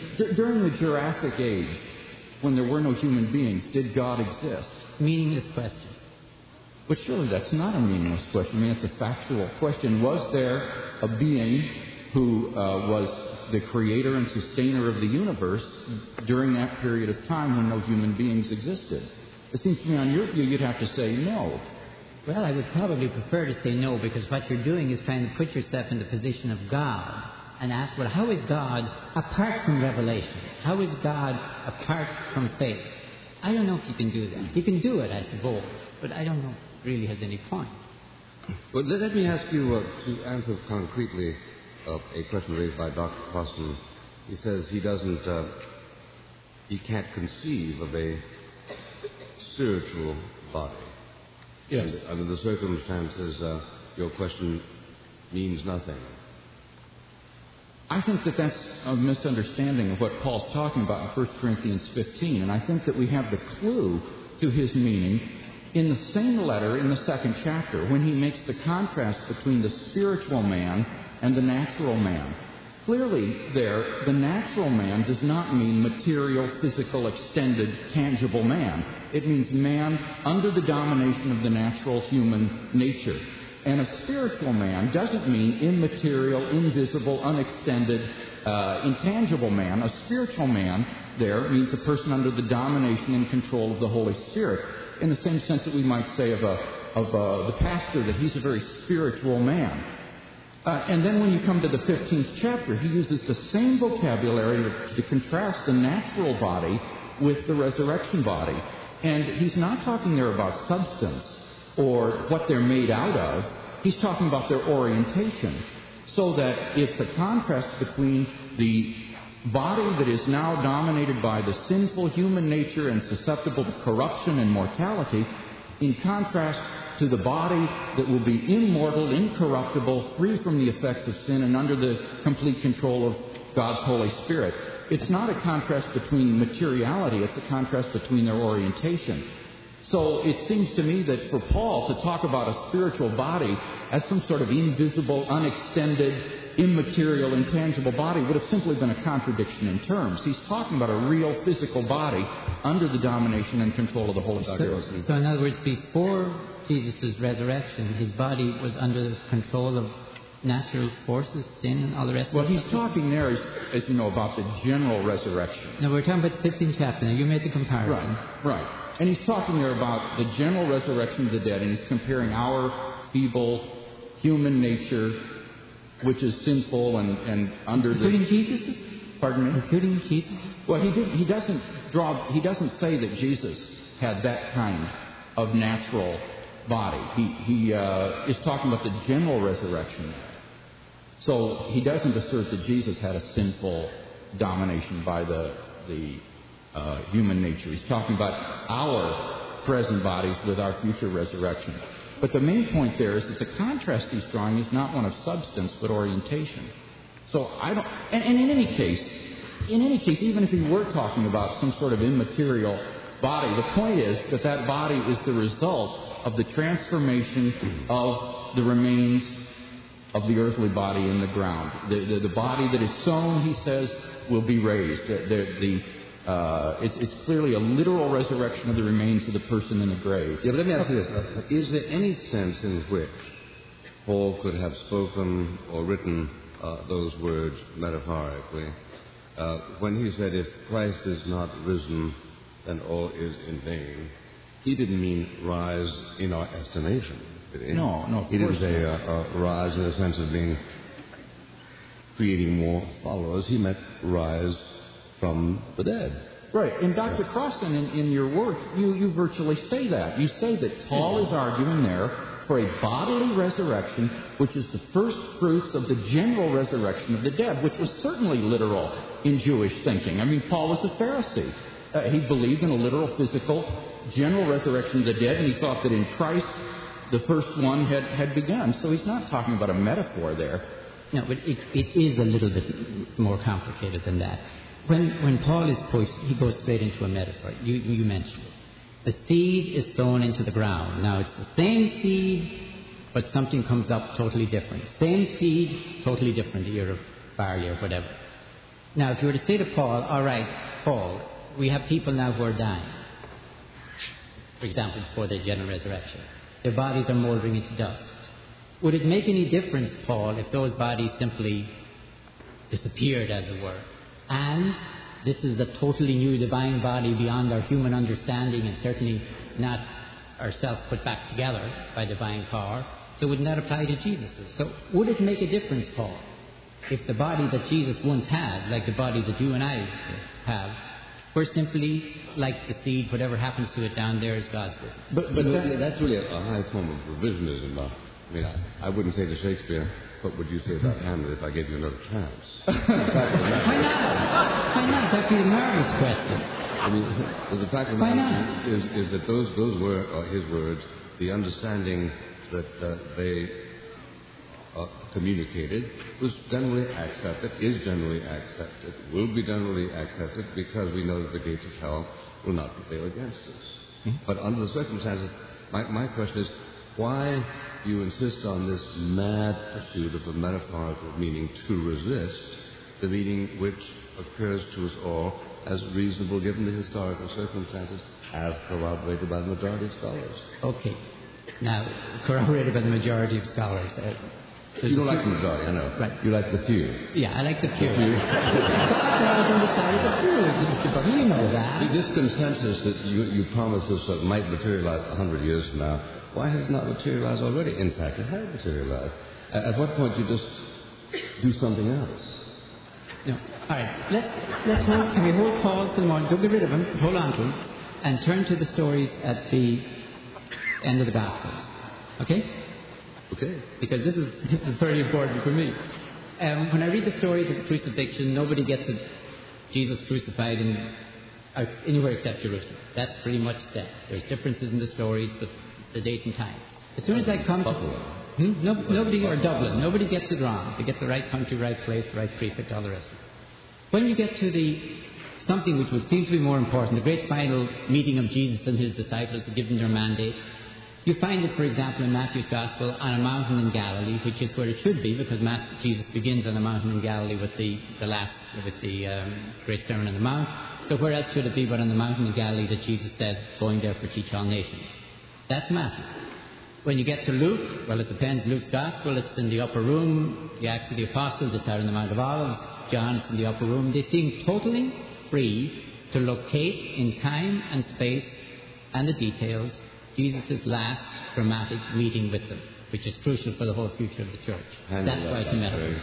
Well, you seem to be assuming that these are all attempting to narrate the same appearance or the same event. And that's certainly not the case.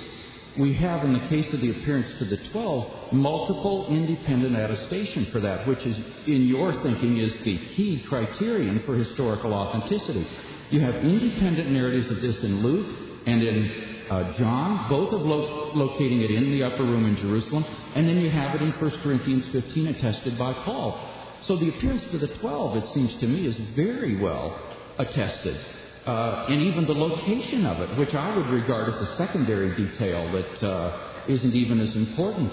And the other appearances, for example, it's conceivable that the appearance on the mountain in Galilee could have been the appearance to the 500 brethren.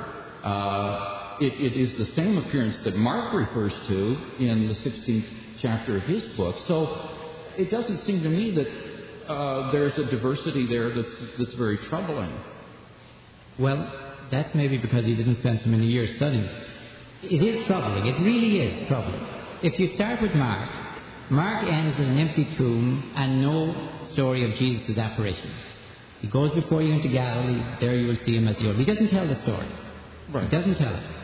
And an interpretation of that is that Mark is writing in the context of the Jewish war, when Jesus didn't appear to help his beleaguered followers, and he wants to sort of cool it on all of this. See, this is based on your peculiar view that Mark has no resurrection appearance predictions, that these are predictions of the second coming of Jesus, which I think is just wrong. I think in 16:8 and in 14:28, these are references to resurrection appearances in Galilee. Does Mark end the story without telling any resurrection appearances? Yes, all right. Unless you think the ending has been lost. No. But I would agree he simply foreshadows these appearances. So Matthew now, who is following Mark, you agreed with that earlier. When he comes through, you can follow him following Mark to exactly the point where Mark stops. Yes.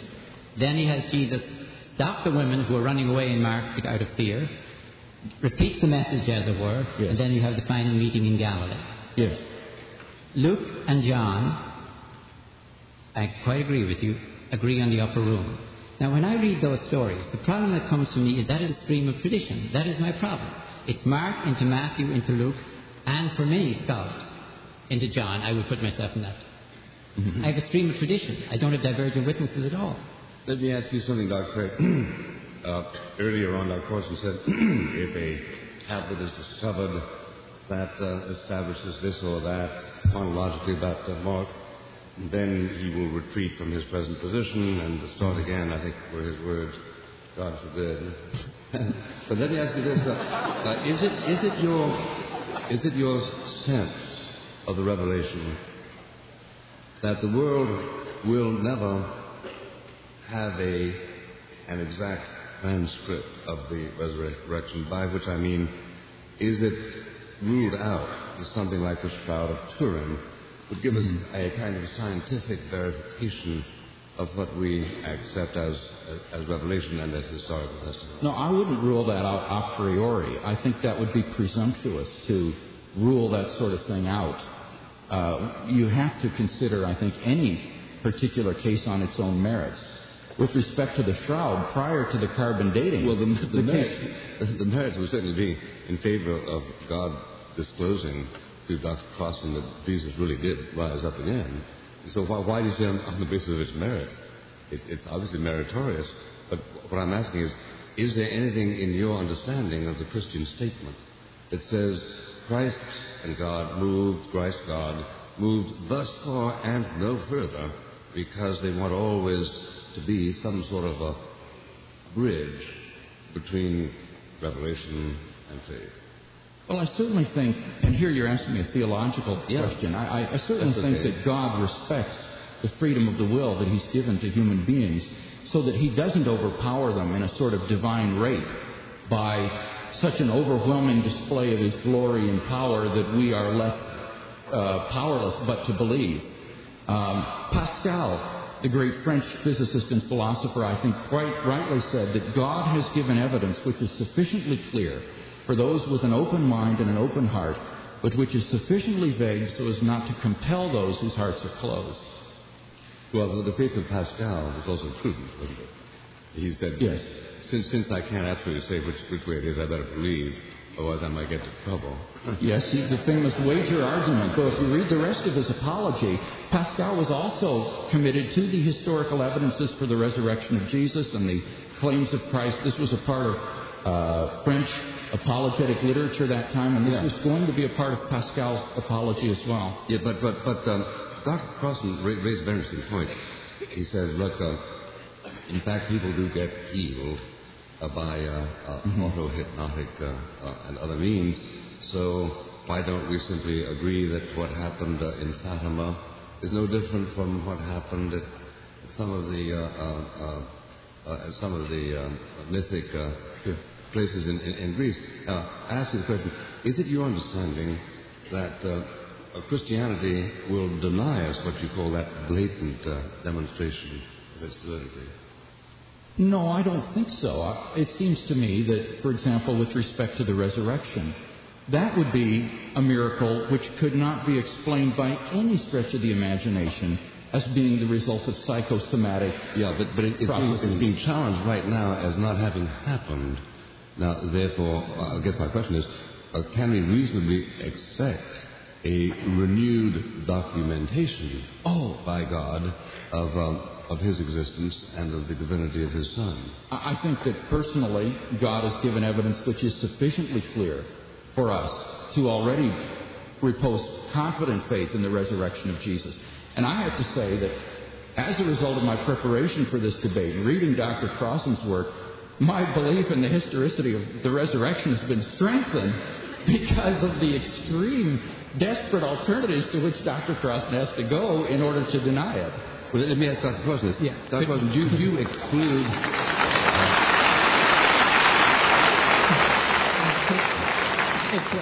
Just to make it accurate, I am not denying the resurrection. You just don't like my definition of resurrection. Well, you're denying it as a historical fact. Well, let me ask this, Dr. Crossan. In affirming your belief in God, are you in fact excluding alternatives to that belief as less plausible than it? Or do you simply believe in God because there is revelation or there is induction or deduction? Which epistemological process led you to affirm a belief in God? I don't think it was an epistemological process. That would probably be phony to try and say I argued myself by some logic into it. I really didn't. I think it was probably that I grew up with it as part of the very fabric of my being. I've never seen any reason to challenge it. I've never seen any argument persuading me against it. But I don't think I really argued myself into it by logic. Well, I really didn't. You grew up thinking that Jesus had resurrected, and you got over that.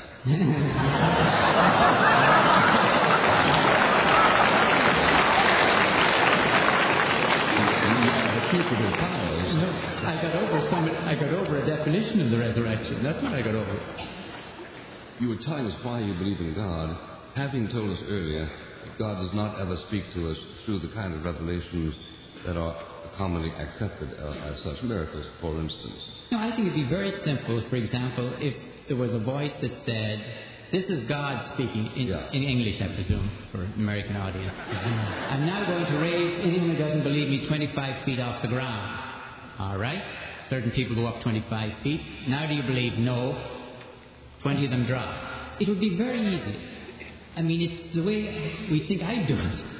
If I had that sort of power and people kept saying something I really disagreed with... You would be coercing belief in that case. Of course. That's why God never does it. Not that God can't. God never does it. Not by miracle or anything else. But... Well, Christ did to Thomas something of that nature, did he not? Well, what happens there is that you have somebody who wants, proof of your type of resurrection, and he gets told he wants to go touchy-feely on the wounds, which is about as literal as you can get. And what he's told by John, in John's Gospel at least, is blessed are those who have not seen and believe. Now, what we've been talking about here is the resurrection you can see. Well, did Christ intend to instruct us or to tip off his apostles that there would be no future demonstrability of his divinity as undeniable as what he did for Thomas? Was that what you understand to have been? No, Thomas is a clear statement that it is not blessed to want to go and see signs, proofs, literal meanings of resurrection. In fact, it's cursed. I think that the reason that Jesus upbraids Thomas in that story is because Thomas failed to believe on the basis of the apostolic testimony that Jesus was risen. Jesus is not saying, Thomas, it's blessed to make irrational leaps of faith. He's saying you should have believed on the basis of the credible testimony of the other apostles, the eyewitnesses, that I was risen. And the same blessing is pronounced upon John's readers, who are geographically or chronologically removed from the events of the empty tomb and the resurrection appearances. They too ought to believe on the basis of the apostolic testimony recorded in John's Gospel that Jesus is risen from the dead. But this tells us, does it not, that Jesus considered the documentation of his divinity as conclusive. Under the circumstances, he was distinguishing between those who saw and those who would have to believe. Those who saw were people who could give testimony to his resurrection. Well, that's certainly, I think, John's point of view, that John is saying that we have adequate apostolic testimony to the resurrection of Jesus, and we can confidently believe on that basis. even though we ourselves haven't seen an appearance of Jesus or discovered an empty tomb. But it would be fair to say, though, that there's nothing about hearing apostolic testimony in the Thomas story. It's strictly about seeing. Thomas wants to not only see, he wants to touch. Right. He wants to see and touch, and he's told off. And the reason he's told off is because he should be able to believe without seeing. It's not. Right. There's nothing mentioned about apostolic testimony. It's really not in there. Well, it's in the conclusion, in the sense that John says, these signs are written so that you may believe that Jesus is the Christ, the Son of God, and have life through his name. So that comes on the heels of the Thomas story, and it in effect says what Thomas failed to do was to believe what the other disciples had told him. But that would mean that everyone after is in exactly the same state. It's not that the first generation, as it were, the first moment, they could see and touch and feel, but we have to get it secondhand almost. Right. They are in the same position. We get it secondhand in the sense that we rely on the records of those who had it firsthand. Otherwise, you would require Jesus to appear to every single person in the history of mankind in every generation, which is absurd. And call them Thomases. Yes. Well, let me ask you this, Dr. Crossan. Do you, as a matter of philosophical exactitude, rule out any possibility that empirical evidence to come 100 years from now, 50 years from now, will completely confute your presuppositions? Oh, that's open every day. I gave you an example. Any day, for example, we might find a gospel, a real Christian gospel, dated to the year 100, let's say by means that are beyond dispute, is written on the back of a piece of parchment, or a piece of parchment is used after it, and we know the date for sure. And when we read that, we say, wait a minute, we're totally wrong on Matthew and Luke using totally wrong. We now see a totally different configuration. It would not touch directly on the resurrection, but it would touch definitely on the presuppositions such as that Mark was used by Matthew and Luke. Definitely. It's wide open. It's not only widely possible, it's even possible. Because it seems to me that by the tenor of what you have spoken and by the profile of your thought, it becomes plain to me, anyway, that you simply regard as inconceivable that which we accept. Since it's inconceivable, how can you make room philosophically for the advent of evidence that confutes you? But you see, I never used the word inconceivable. You really brought it into the discussion. What I said is, on the data I have, I don't think that's the best reading. I said, if, and granted that's what I was doing, Matthew and Luke use Mark, and John may be using them, and we have a stream of tradition issuing from Mark. Therefore, I draw following conclusions about the nature of the stories. That could change. Would there be anything, though, Dr. Crossan, that could convince you that Jesus was risen from the dead as a historical fact? In other words, to make certain that what we're talking about, a situation, let's say, outside the empty tomb on Easter Sunday morning, if somebody had a video cam, would they, as it were, have seen something come out of the tomb? Is that type of question? I guess what I'm asking is what I think Mr. Buckley's pushing for. What evidence would it take to convince you, or is your preconceived ideas about the impossibility of the miraculous and so forth so strong that in fact this skews your historical judgment so that such an event could never be even admitted into court?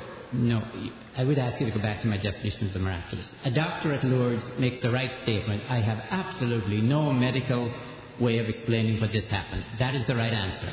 But you Wait a said... minute. Then the person has the right to say, I, by faith, then believe that God has intervened here. Now, it's a theological presupposition of mine that God does not operate that way, that faith is built into the universe and it's available to pagan Greeks, to Roman Catholics, and probably in the good old days the communists that believed Lenin's tomb would cure them, about probably the same percentage.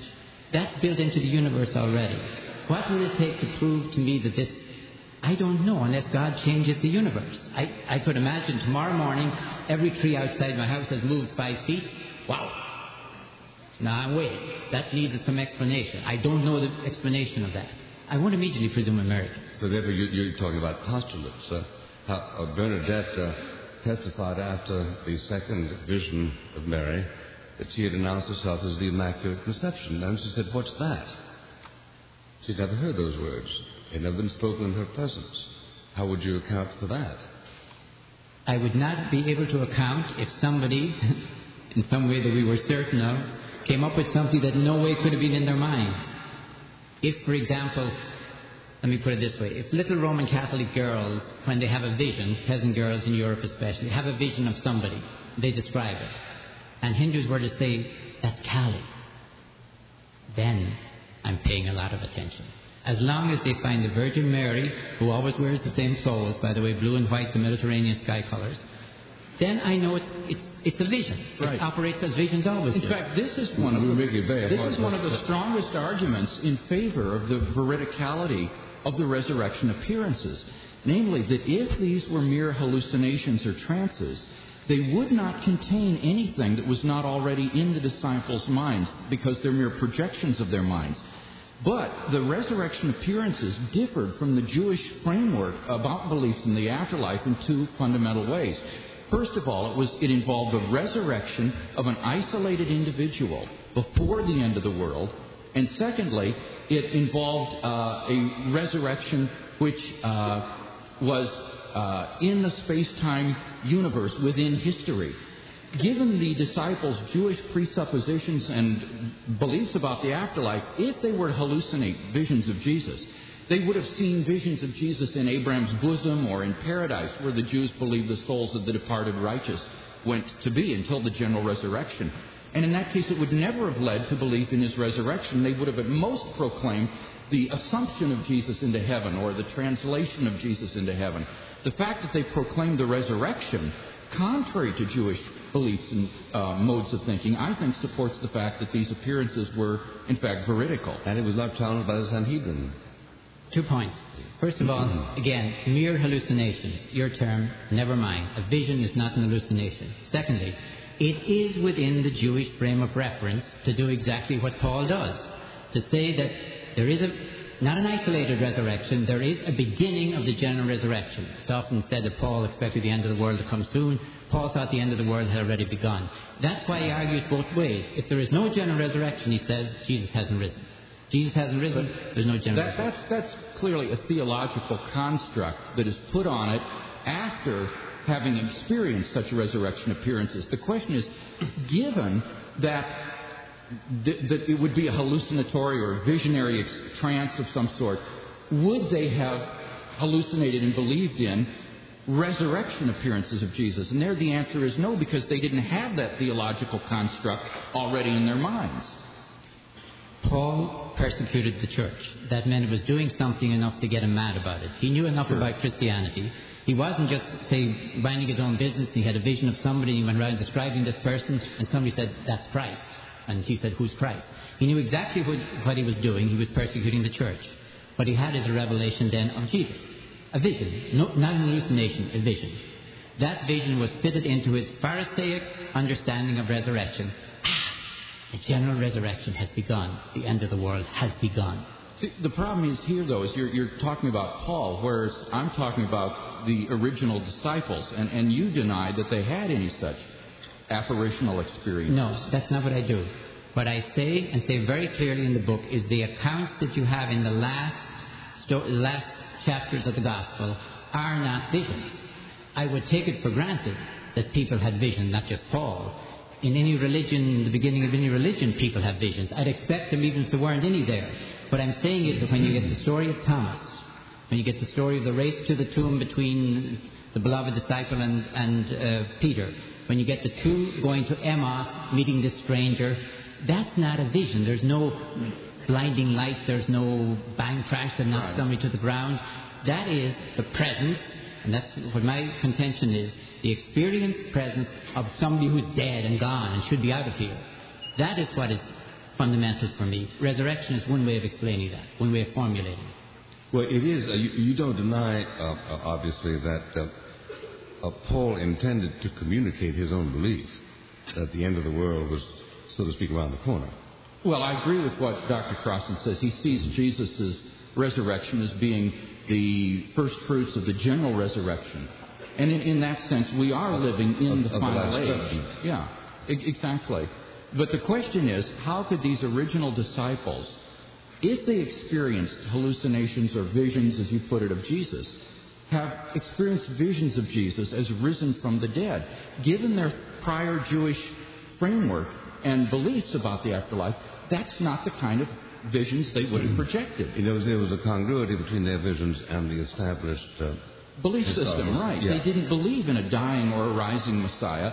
They didn't believe a resurrection could occur within history. So if they had hallucinations of Jesus brought on by something or the other, at best they would have seen visions of Jesus in paradise and said he's been assumed into heaven or something, but not risen from the dead, which contradicted fundamental Jewish categories of thinking. I disagree, you understand. I do not agree it's contradicted because Paul was a Jew. Paul didn't find a contradiction in there to say Jesus is the first fruits of the general resurrection. He says it. Well, I guess I would be repeating myself, but just to say that is the theological construct put on it after the experience. The question is, when these men are confronted simply with the crucifixion and the death of Jesus, what would they then hallucinate before having a chance to put a theological reflection on the experience? And it wouldn't lead to belief in his resurrection. I think this trance argument actually supports the historicity of the appearance stories. Okay, let me leave aside for a moment trance, vision, hallucination. There's another thing that's equally important, and that is the searching the Scriptures. In the Emma story that I told you, the explanation of the Scriptures precedes the breaking of the bread. What these people did to try and understand, was the death of Jesus his complete condemnation by God, and was the question not that the Romans might come after them, but God might come after them. They went back to the Scriptures, their own Scriptures, to find out what was the will of God. Could the elect one, the Holy One, could even the Messiah die and still be held in God's hands? And they found all over the Jewish Scriptures that it was almost like a job description to be God's elect, that you're going to be, if not executed, persecuted. Searching the Scriptures is not done in a trance. Right. And that comes after they've already experienced these appearances. But how do you know that? Because the faith of the disciples did not lead to the appearances. It was the appearances which led to their faith. They then searched the Scriptures. Let me make a further point on the searching the Scriptures. In your books, you state very clearly that at best the passion narrative could have been constructed on the basis of these Old Testament stories and motifs, not the resurrection narratives, because there isn't material in the Old Testament available to reinterpret and construe in terms of resurrection. Moreover, you point out that it would take at least 5 to 10 years in order for them to discover these motifs just to construct the passion. And yet in 1 Corinthians 15:3, we have Paul citing both the death of Christ and his resurrection according to the Scriptures in a tradition that most scholars would say goes back to within 5 years after Jesus' death. So it simply antedates even your reckoning of how long it would take for them to discover these scriptural motifs and construct the passion, much less the resurrection. Let alone this evolution of legendary information. Oh, yeah, there's just not time. How do you handle that one, Doc? Well, I'll go back to metaphor. Sorry, I'm going to ruin your evening. Go back to Amos. 2 people, probably one male, one female, because the male is mentioned, and as usual in Mediterranean society, the other person isn't, so probably female, leave Jerusalem. It's Easter Sunday morning. Somebody joins them. Now, it's not a vision, it's not an hallucination, it's nothing dynamic or blinding light. The person explains the Scriptures to them. They say later their heart was warmed, but they still don't recognize him. They then have to invite this person, this stranger, to come in and eat with them. During the meal, they recognize Jesus. Then he's gone. Now, that, for me, is a perfect metaphorical summary of the first years of the church. It's the searching of the Scriptures and the breaking of bread. Jesus is present. Not in the vision, not in the trance, not in the hallucination. One problem with construing that as being some sort of symbol of the Eucharist in which Jesus would be present would be that at the very moment of the bread breaking, Jesus vanishes, which is exactly the opposite of the Eucharistic presence of Christ. This is probably, I think, a recalling of Jesus' table fellowship with the disciples and others, which he practiced in his ministry, inviting sinners and outcasts and the unclean to join him in fellowship around the table. And this is recalled in the Emmaus story. So I don't think that this is necessarily some sort of a Eucharistic symbol. Don't we have here the difficulty that what you are telling us is you can envision a prolonged allegory that accounts for a lot of data that are accounted in the Gospels, which don't lead in the proper direction. Well, this is an interesting intellectual gymnastic act, but why should it appeal to us in the absence of data that you don't have?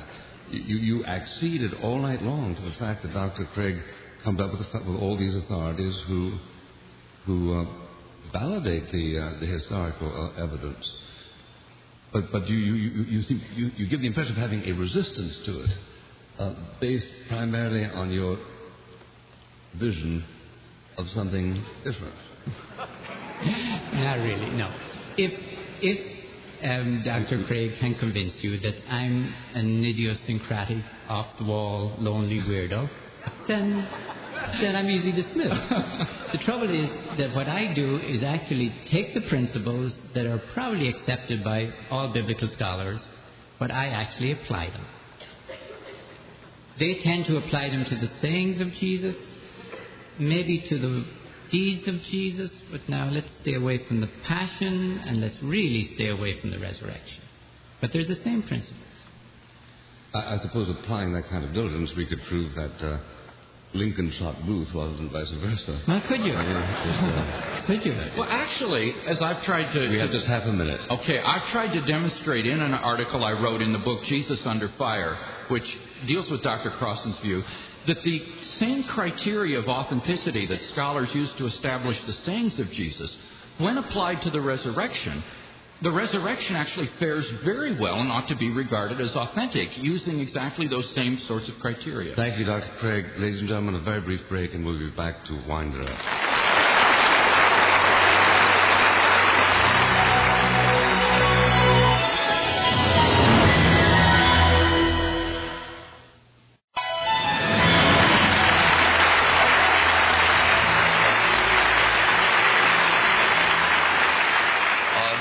This is the end of the evening. We have 5 minutes from Dr. Craig coming up, 5 minutes from Dr. Crossan, and then 5 minutes from me.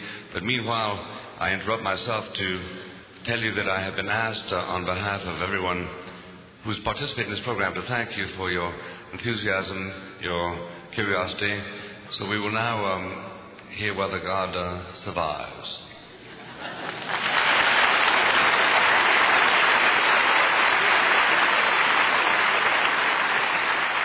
Last summer, the Chicago Tribune magazine carried an article on Dr. Crossan's views entitled Gospel Truth, with the subtitle, Will Christians Accept a Revolutionary Portrait of Jesus that is based on scholarship, not on faith?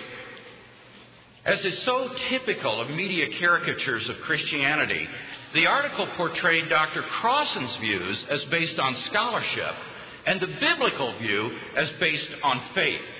I hope if there's one thing that you get out of tonight's debate, it will have been that precisely the opposite is the case. It is the biblical view that presents us with a revolutionary portrait of Jesus that is supported by scholarship, whereas the theologically liberal picture of Jesus painted by Dr. Crossan is based sheerly on faith. In particular, I think we've seen tonight first that the real Jesus rose from the dead in confirmation of his radical personal claims to divinity. I argued that Jesus put himself in the place of God. And all Dr. Crossan has said here is that, well, I'm not sure the majority of critics think that Jesus said he was God. The point is that the majority of critics do believe that he did things in which he put himself in God's place. As Royce Gordon Grunler says, Jesus is constantly speaking as the voice of God on matters that belong only to God. The evidence clearly leads us to affirm that Jesus implicitly claims to do what only God can do, to forgive sins. The religious authorities correctly understood his claim to divine authority to forgive sinners. but they interpreted his claims as blasphemous and sought his execution. So that if Jesus' radical claims are not true, he is literally a blasphemer.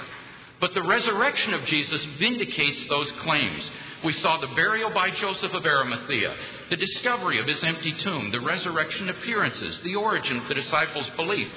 And remarkably, Dr. Crossan hasn't challenged the historicity of any of those facts.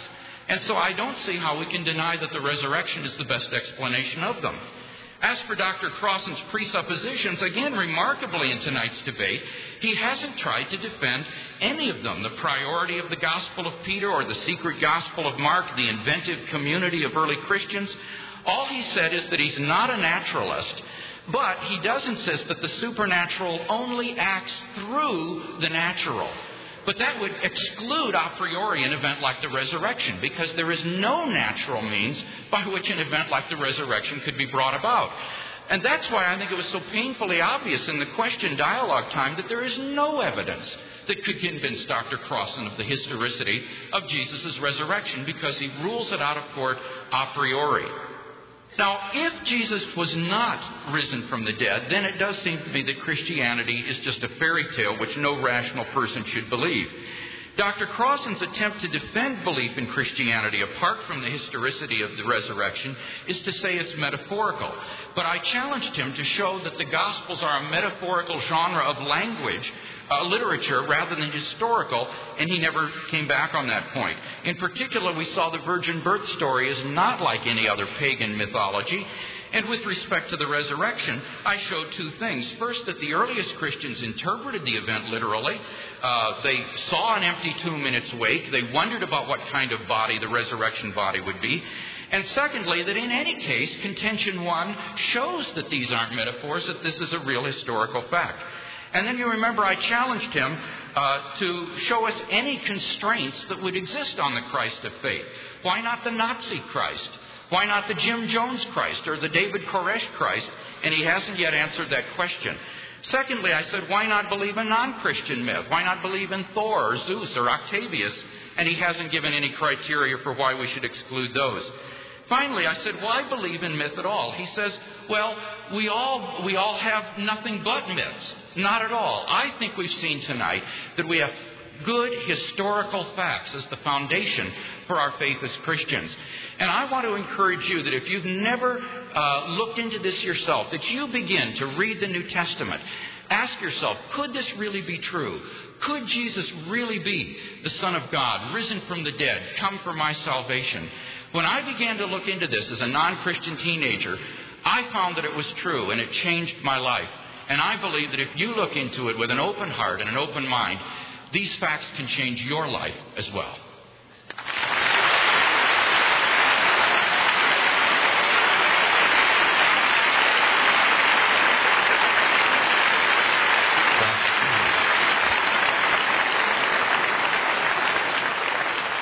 Thank you, Dr. Crossan.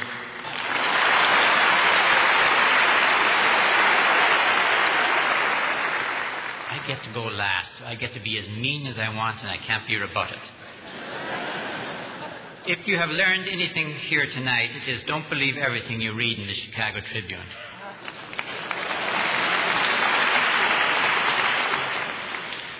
When I was invited to participate in this debate, I agreed because I think religions are talking to one another in this ecumenical age, but the last ecumenism will be when liberal Christians talk to conservative Christians. And if I did anything to foster that, that's what I wanted to be here. I did not think I would change Dr. Craig's mind. I did not think I would convert him. And in a religious debate, I don't know how one wins a religious debate. There's no election afterwards that you can verify who was right or wrong. So I didn't expect to convert anyone or to win anyone. I wanted to let people hear a conservative viewpoint with its own integrity and its own respect, from my point of view, and to let you hear a liberal viewpoint, or a radical viewpoint maybe, with its own integrity and its own respect. And to ask you, what are you going to do about the fact that both of those are within Christians, or even to Mr. Buckley's displeasure, that I claim to be a Christian with such weird ideas. I would hope that this sort of debate, dialogue can go on. We managed to do it tonight without impugning one another's competence or motivation, without calling one another names, but simply to try and explain one another's ideas.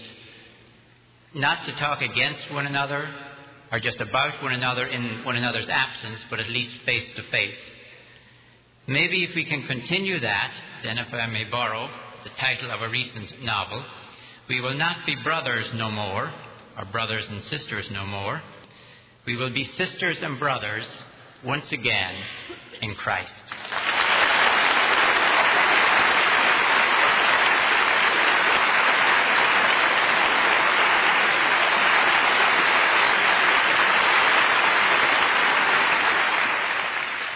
Thank you, Dr. Crossan. Thank you, Dr. Craig. Ladies and gentlemen, I have just a few minutes I've been given to make a small contribution to this interesting exchange. It seems to me that what we continue to discover in life is the restive nature of the human intelligence. John Stuart Mill said 100 years ago that as long as a single person believes something, we cannot consider that question closed. Now, this is a theory of knowledge to which I don't agree, because it is plain to me that one will always find one person who disputes almost any proposition. The flat earthers, the grassy knollers who won't be convinced that Mr. Kennedy was killed by his assassin. We have a sort of a grassy knoll Christianity now, people who are constantly seeking other explanations for certain questions that have been considered closed. I don't believe that progress can be made without closing questions, because if indeed the truth will set us free, then we are to some extent charged, are we not, with confronting errors and finding an appropriate attitude toward them. One is, it seems to me, that there are limits to the civilized sense of curiosity, to wonder afresh whether one should honor one's mother or one's father, whether one should be true to one's faith or true to one's family, or be prepared to make sacrifices, are not, I think, questions that ought always to be raised every few minutes by some restive intelligence. The conviction is quite general in the Christian community, and indeed in the Jewish community, and even in Islam, that on the whole, it is much easier to affirm God and derivatively Christ, because many more questions are answered by faith than by skepticism, and that under the circumstances to find opportunities and to take hold of opportunities to engage that restiveness is not really to contribute to that pool of intelligence which marks the progress. Dr. Crossan has, in his patient and ingratiating manner, said that the whole Christian idea, really, because the whole Christian idea has to do with the divinity of Christ, is nothing but an evolving legend. Dr. Craig said, well, there really wasn't time for a legend to evolve in the 5 years between the time of the crucifixion and the time that Paul spoke of it as the unmistakable historical event in the world. As regards qualifying, as regards the evolving legends, I'm reminded, and with this I close, of the Darwinian in 1870, inflamed by the evolutionary discoveries that had been so widely circulated since 1859 and the publication of The Origin of Species, who was asked, finally cornered, and said, well, under the circumstances, what do you think about the evolution of Christianity? Is it finally destroyed? And he paused for a moment. He said, in my judgment, it is not really. God does not cease to exist, because on the whole, I find it easier to believe in God than to believe in the evolution into Hamlet of the molecular structure of a mutton chop. If a mutton chop can produce a Hamlet, it is much easier to assume, is it not, that there is a divine a transcendent order that has given to our lives what keenness they have, inspired our idealism, and that the risen Christ is the source of that special Christian idealism which brings us together.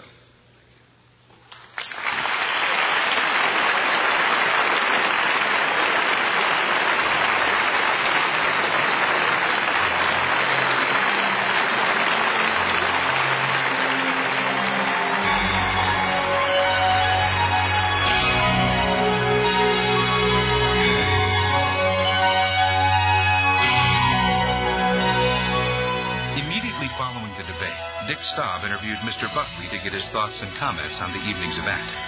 Before we hear that interview, let's hear a couple of brief comments from Drs. Crossan and Craig.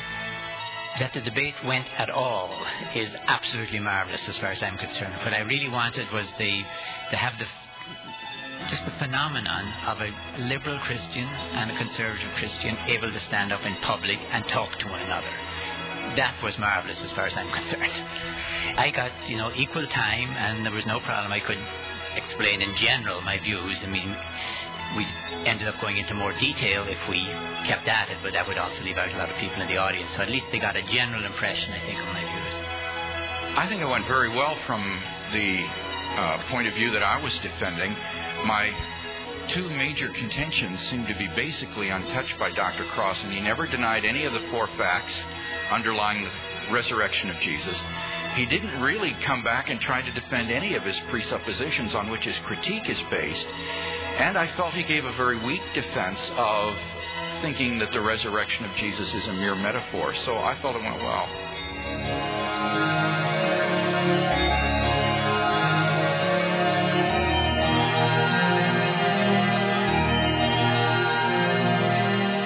Now is William F. Buckley, Jr., syndicated columnist, founder and editor of the National Review magazine, host of Firing Line on PBS, author including most recent fiction, Brothers No More, published by Doubleday, and tonight moderator of a debate between Dominic Crossan and William Lane Craig, titled Will the Real Jesus Please Stand Up? I'm interested, first of all, in why you agreed to do this debate. What was it about the subject or the players in this debate that made this worth your time? I agreed to do it because I'm writing a book on Christianity, and I wanted to hear live the tone and feel of a modern skeptic. In many senses, Dr. Crossan wasn't that. He kept saying that he believed in God, he believed in Christianity, so that in that sense, I didn't quite get what I came looking for. Huh. What is at stake in the issues that were being dealt with tonight? Well, what is at stake really is the continuation of the Christian commitment. Put it this way: if it were absolutely certain in everybody's mind that Christ was divine, wouldn't they simply need, for self-protection, if only that, to behave differently? and under the circumstances, since people behave as they do, what they manage to do is simply rule out the Christian alternative. Now, a nice way to rule it out is to say that it wasn't really there in the first place. And Dr. Crossan is there to reassure people who are skeptical at that distance. If Dr. Crossan was here, I'm sure he would argue that he starts with a certain literary criticism, an approach, a methodology that has led him to certain conclusions. Certainly, I don't think he would say that he has started trying to provide an excuse for ill behavior in society. What did you pick up? No, I'm not saying that's his motive. I'm saying that's the motive of his followers. That's why people are enthused by his conclusions. Yeah, put it this way. Anybody who says, I have here very concrete analysis that disproves the validity of the Christian religion, you get a lot of disciples, do you not? Because a lot of people have a personal and also an ideological and even a religious stake for disbelief in Christianity. So it generates its own constituency. He said near the end of the debate that he doesn't know how you can win a debate like this. I mean, did you sense that there was a clear winner in this debate tonight? No, there wasn't, except that the tug of modern knowledge about Christianity sides with Craig, not with Crossan. That is to say, if it were established that Christ didn't rise, that would be a front-page story. As it is, it gets occasional mention, in odd news magazines, the Jesus seminar people. So, in that sense, he couldn't hope to prevail. What the most that he could hope to do is to stir it out, and except to the extent that people sometimes, as I said tonight, yielding to a restive intelligence, entertain doubts that are not always hygienic, he would not, I say, have made any headway. You asked him a question, somewhat in humor, but I think somewhat seriously. Why are you here? I'm reminded of the political phrase that we're both accustomed to: the big tent. Is the tent big enough? And I'm looking at Roman Catholicism and at Dominic Crossan and asking, how big is the tent of Roman Catholicism, and how does Dominic Crossan fit? Well, that was very curious, because you will remember that in his closing statement he said that the end of the world, as far as he was concerned, meaning what he would most approve, is a situation in which liberal Christians can speak to conservative Christians. Well, my answer to that is I don't think the word Christian can be contained in a definition that excludes Christ as divine. The ethical culture people or the Unitarians don't consider themselves Christians, and nor are they. Now, this doesn't mean that they're not very nice people and that we don't welcome the fact that they have a faith in their particular doctrines, but they're not Christians. Now, the trouble with welcoming an amalgamation of a kind that would include Crossan and Craig is it becomes meaningless. There's nothing in between Christ's divinity or non-divinity. He is either divine or he is not divine.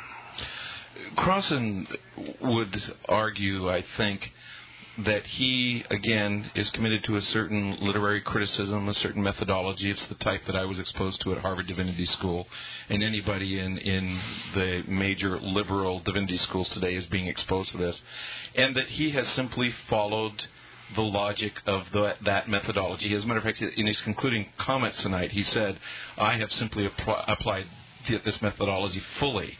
I have applied it not only to the words of Jesus and to the deeds of Jesus, but to the resurrection of Jesus and to the articles of faith in the record. He can't get away with it.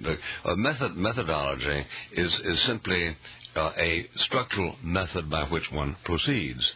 But Craig nailed him on that, because he said there is no structural method by which Crossan has proceeded, except that he is a naturalist and that he disbelieves the four principal historical validations of the resurrection of Christ. Having rejected those, all he becomes is a romancer. He gives us a way to acknowledge the existence of Christ, non-divine, and do away with the resurrection.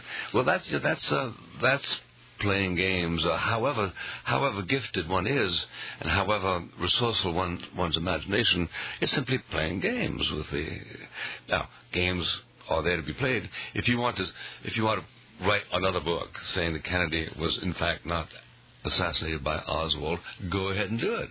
But spare me any sense of obligation to hear you out again.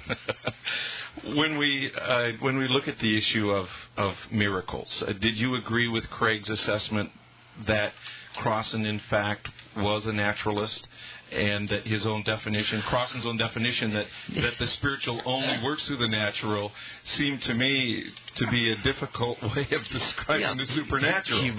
He tried to have it both ways. What he said was that God exists. However, God confines himself to working through the natural order, i.e., he does not intervene. I asked him, is God capable of intervening? He had a tough time with that, because if he said yes, he was capable, then he would have to tell us why he never chose to intervene. So as I say, there again, he was having if you define God as that which exists wherever it is, then we all believe in God, because something exists.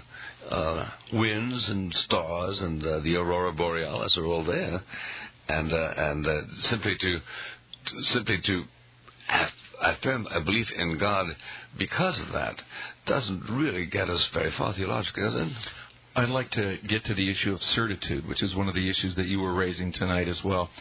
It's almost as if you are saying that if a person wandered off the street and heard this debate tonight, and they were a reasonable and reasonably intelligent person, they would be compelled by the nature of this debate anyway to believe that Jesus was a historical person. He did rise from the dead. No, they wouldn't, because tonight it certainly wasn't comprehensive enough. There's no way in which you can say to somebody, listen in for 3 hours to anything and become a Christian convert. But is it your belief that, in fact, if given enough time, that we are concluding based on the fact that the majority of scholars agree that Jesus was buried in Joseph Arimathea's grave, that that there was an empty tomb, that, we went through the line of argument that William Lane Craig raised? I mean, would we then start concluding that we are reaching a point where the resurrection is verifiable and provable in such a way that it ought to be compelling to any reasonable person to believe it? Well, yes, except that human nature sets up certain resistances which aren't necessarily rational. If we take the 4 propositions of Craig, the 4 statements that he was buried, and we know where he was buried, we know that he wasn't there the next day, he was seen by other people, and the whole experience was validated by his apostles, then you say, well, I got problems if I don't believe in Christ. However, a lot of people don't. The Jews don't believe in him. Islam doesn't believe in him.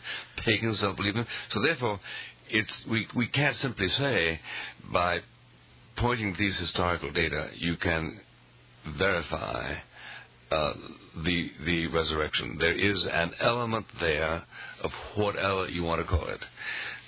But now, are you dealing in natural philosophy, or are you dealing in sacred natural theology or sacred theology? Well, there's that admixture of the two. Mortimer Adler has written very interesting on this question.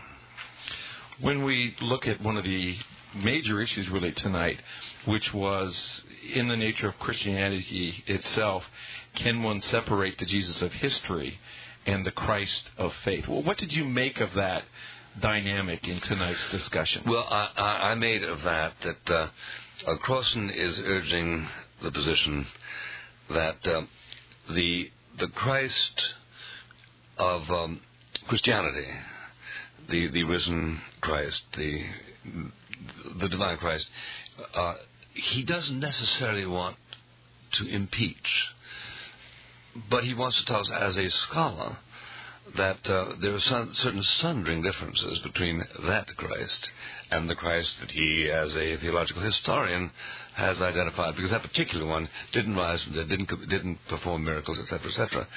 Now, one is entitled to ask the question, why does he not confront the notion that Christians don't want to persevere with a religion, the foundation stone of which has been overturned? If Paul said it, if Christ is not risen, then our faith is in vain. But he seems to be saying it's a cozy and useful faith. It inspires a lot of people. So other than telling people that revealing to them that there's no reason to believe in Christ, I urge them to continue. Did you feel that Crossan raised any serious questions that do demand a better response than they received tonight? No. You didn't? No, I didn't, no. And no, I'm not a theologian, but Craig mentioned, half dozen, 8, 9, or 10 scholars who, surveying the same evidence, come to different conclusions from Crossan. So I have no reason at all to suppose that his is other than idiosyncratic reading of the gospel and of historical evidence. Was there any sense in which you thought that what we had tonight was someone who is by nature, gift, temperament, and experience a debater, a William Lane Craig? No. And someone who is by nature a scholar, a researcher, a student, and not a debater in Crossan, and therefore we had a lopsided debate by virtue of the skills of the debaters themselves? No, I didn't feel that. I think that the situation called for the exercise of polemical skills. Polemical skills of making war on your position. But since Craig was talking from an established understanding, he had a more destructive role than Crossan, who was telling people in many cases, things they'd never heard before. Mm-hmm. So that therefore he therefore was more. He therefore had a different mandate. His mandate was to explain odd conclusions that he has reached. And the mission of Craig was to say, here's what you're about to hear, and here's why it's not so. Uh-huh. You were saying earlier that when I said it was kind of an interesting debate, you said there was really no thunder. No. I mean, what would you have thought might have happened in a debate of this sort on this subject? Well, anybody who has read some of the great exchanges, even in this century, involving people like Henry Mencken or William Lloyd Garrison or any of you, Mark Twain, they put an awful lot of fire into what they said. Not only thunder in the sense of brimstone, but thunder in the sense of a total devotion and commitment to your position. I mean, Fulton Sheen would have used a certain amount of thunder, civil thunder, but thunderous nevertheless. Yeah. Well, but when you look at Crossan, one of the reasons I think we didn't see that kind of thunder was, while he is taking a radical position, which for most of us leads us to a conclusion that would put us outside the faith, he is taking that radical position and then concluding by saying, I'm a Christian, you're a Christian, I'm liberal, you're conservative, and we can all get along, and it's good that we do. So by his own kind of predisposition, he's arguing that this is really important stuff, but not so important that it keeps us all from fellowshipping as Christians. It doesn't work, because Craig is correct. Either Christ was a blasphemer or he was divine. And I don't want to worship a blasphemer. And I think it unreasonable for Crossan to expect that I should want to do so. So to the extent that he sustains his thesis, he excommunicates the entire Christian community. I still go back to my impression tonight, and I predicted this going into this. On the way here, we just had a guest from Germany and a guest from France. They were both in our home at the same time, and watching the two of them communicate was very interesting, as you can imagine. And I said to my wife, I feel like what we're going to see tonight is one person who speaks German and the other speaks French. Crossan is essentially in a very narrow field of New Testament scholarship using a certain methodology. Craig, on the other hand, is a philosopher and a theologian. They really do speak different languages. They're on different playing fields. And in a certain sense, we never connected the fields tonight. Well, I don't think that's true. For instance, how to interpret the resurrection in the light of Jewish thought. There was a very interesting and I thought a valuable exchange between the two. And they were both talking there as theological historians. But it is true that there wasn't an engagement in the sense that you speak of it. This is in part because the contributions of Dr. Crossan are, as I say, modernist and unfamiliar. Suppose I said to you now, okay, we're going to have a debate tomorrow for 2 hours, and on the question, was Lincoln killed? You say, what? And I say, yeah, that's what I know somebody, a scholar, who thinks that Lincoln's death was faked. Mm-hmm. He was taken out of the way, and then he went to Brazil or whatever.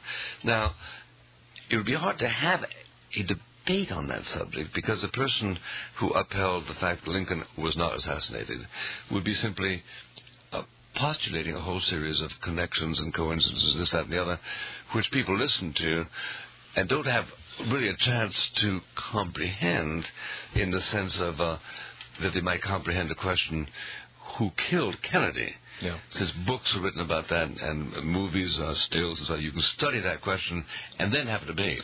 But you could have had an evangelical who uses the literary critical method debating Crossan, and that evangelical New Testament scholar, Raymond Brown from the Catholic tradition, could have, using the same methodology that Crossan, demonstrated why his conclusions are incorrect based on the text itself.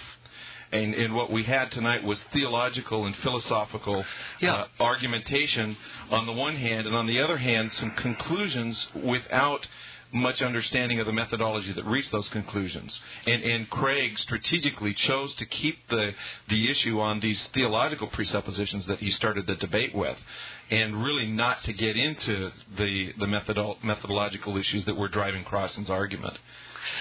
Well, he gave the reasons for not doing so, but didn't do so. That's correct.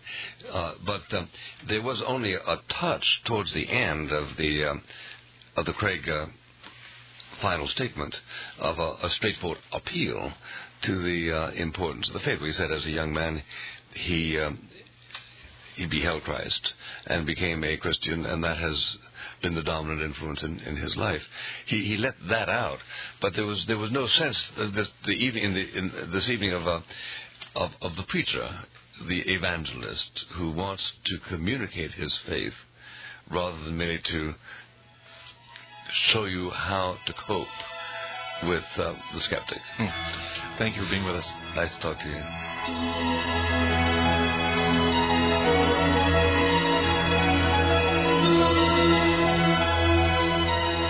Thanks for listening to Will the Real Jesus Please Stand Up? For more information on Dr. Craig's audio program, Reasonable Faith, call Turner Walninsky Publishing at 1-800-737-7767. Thanks again for listening.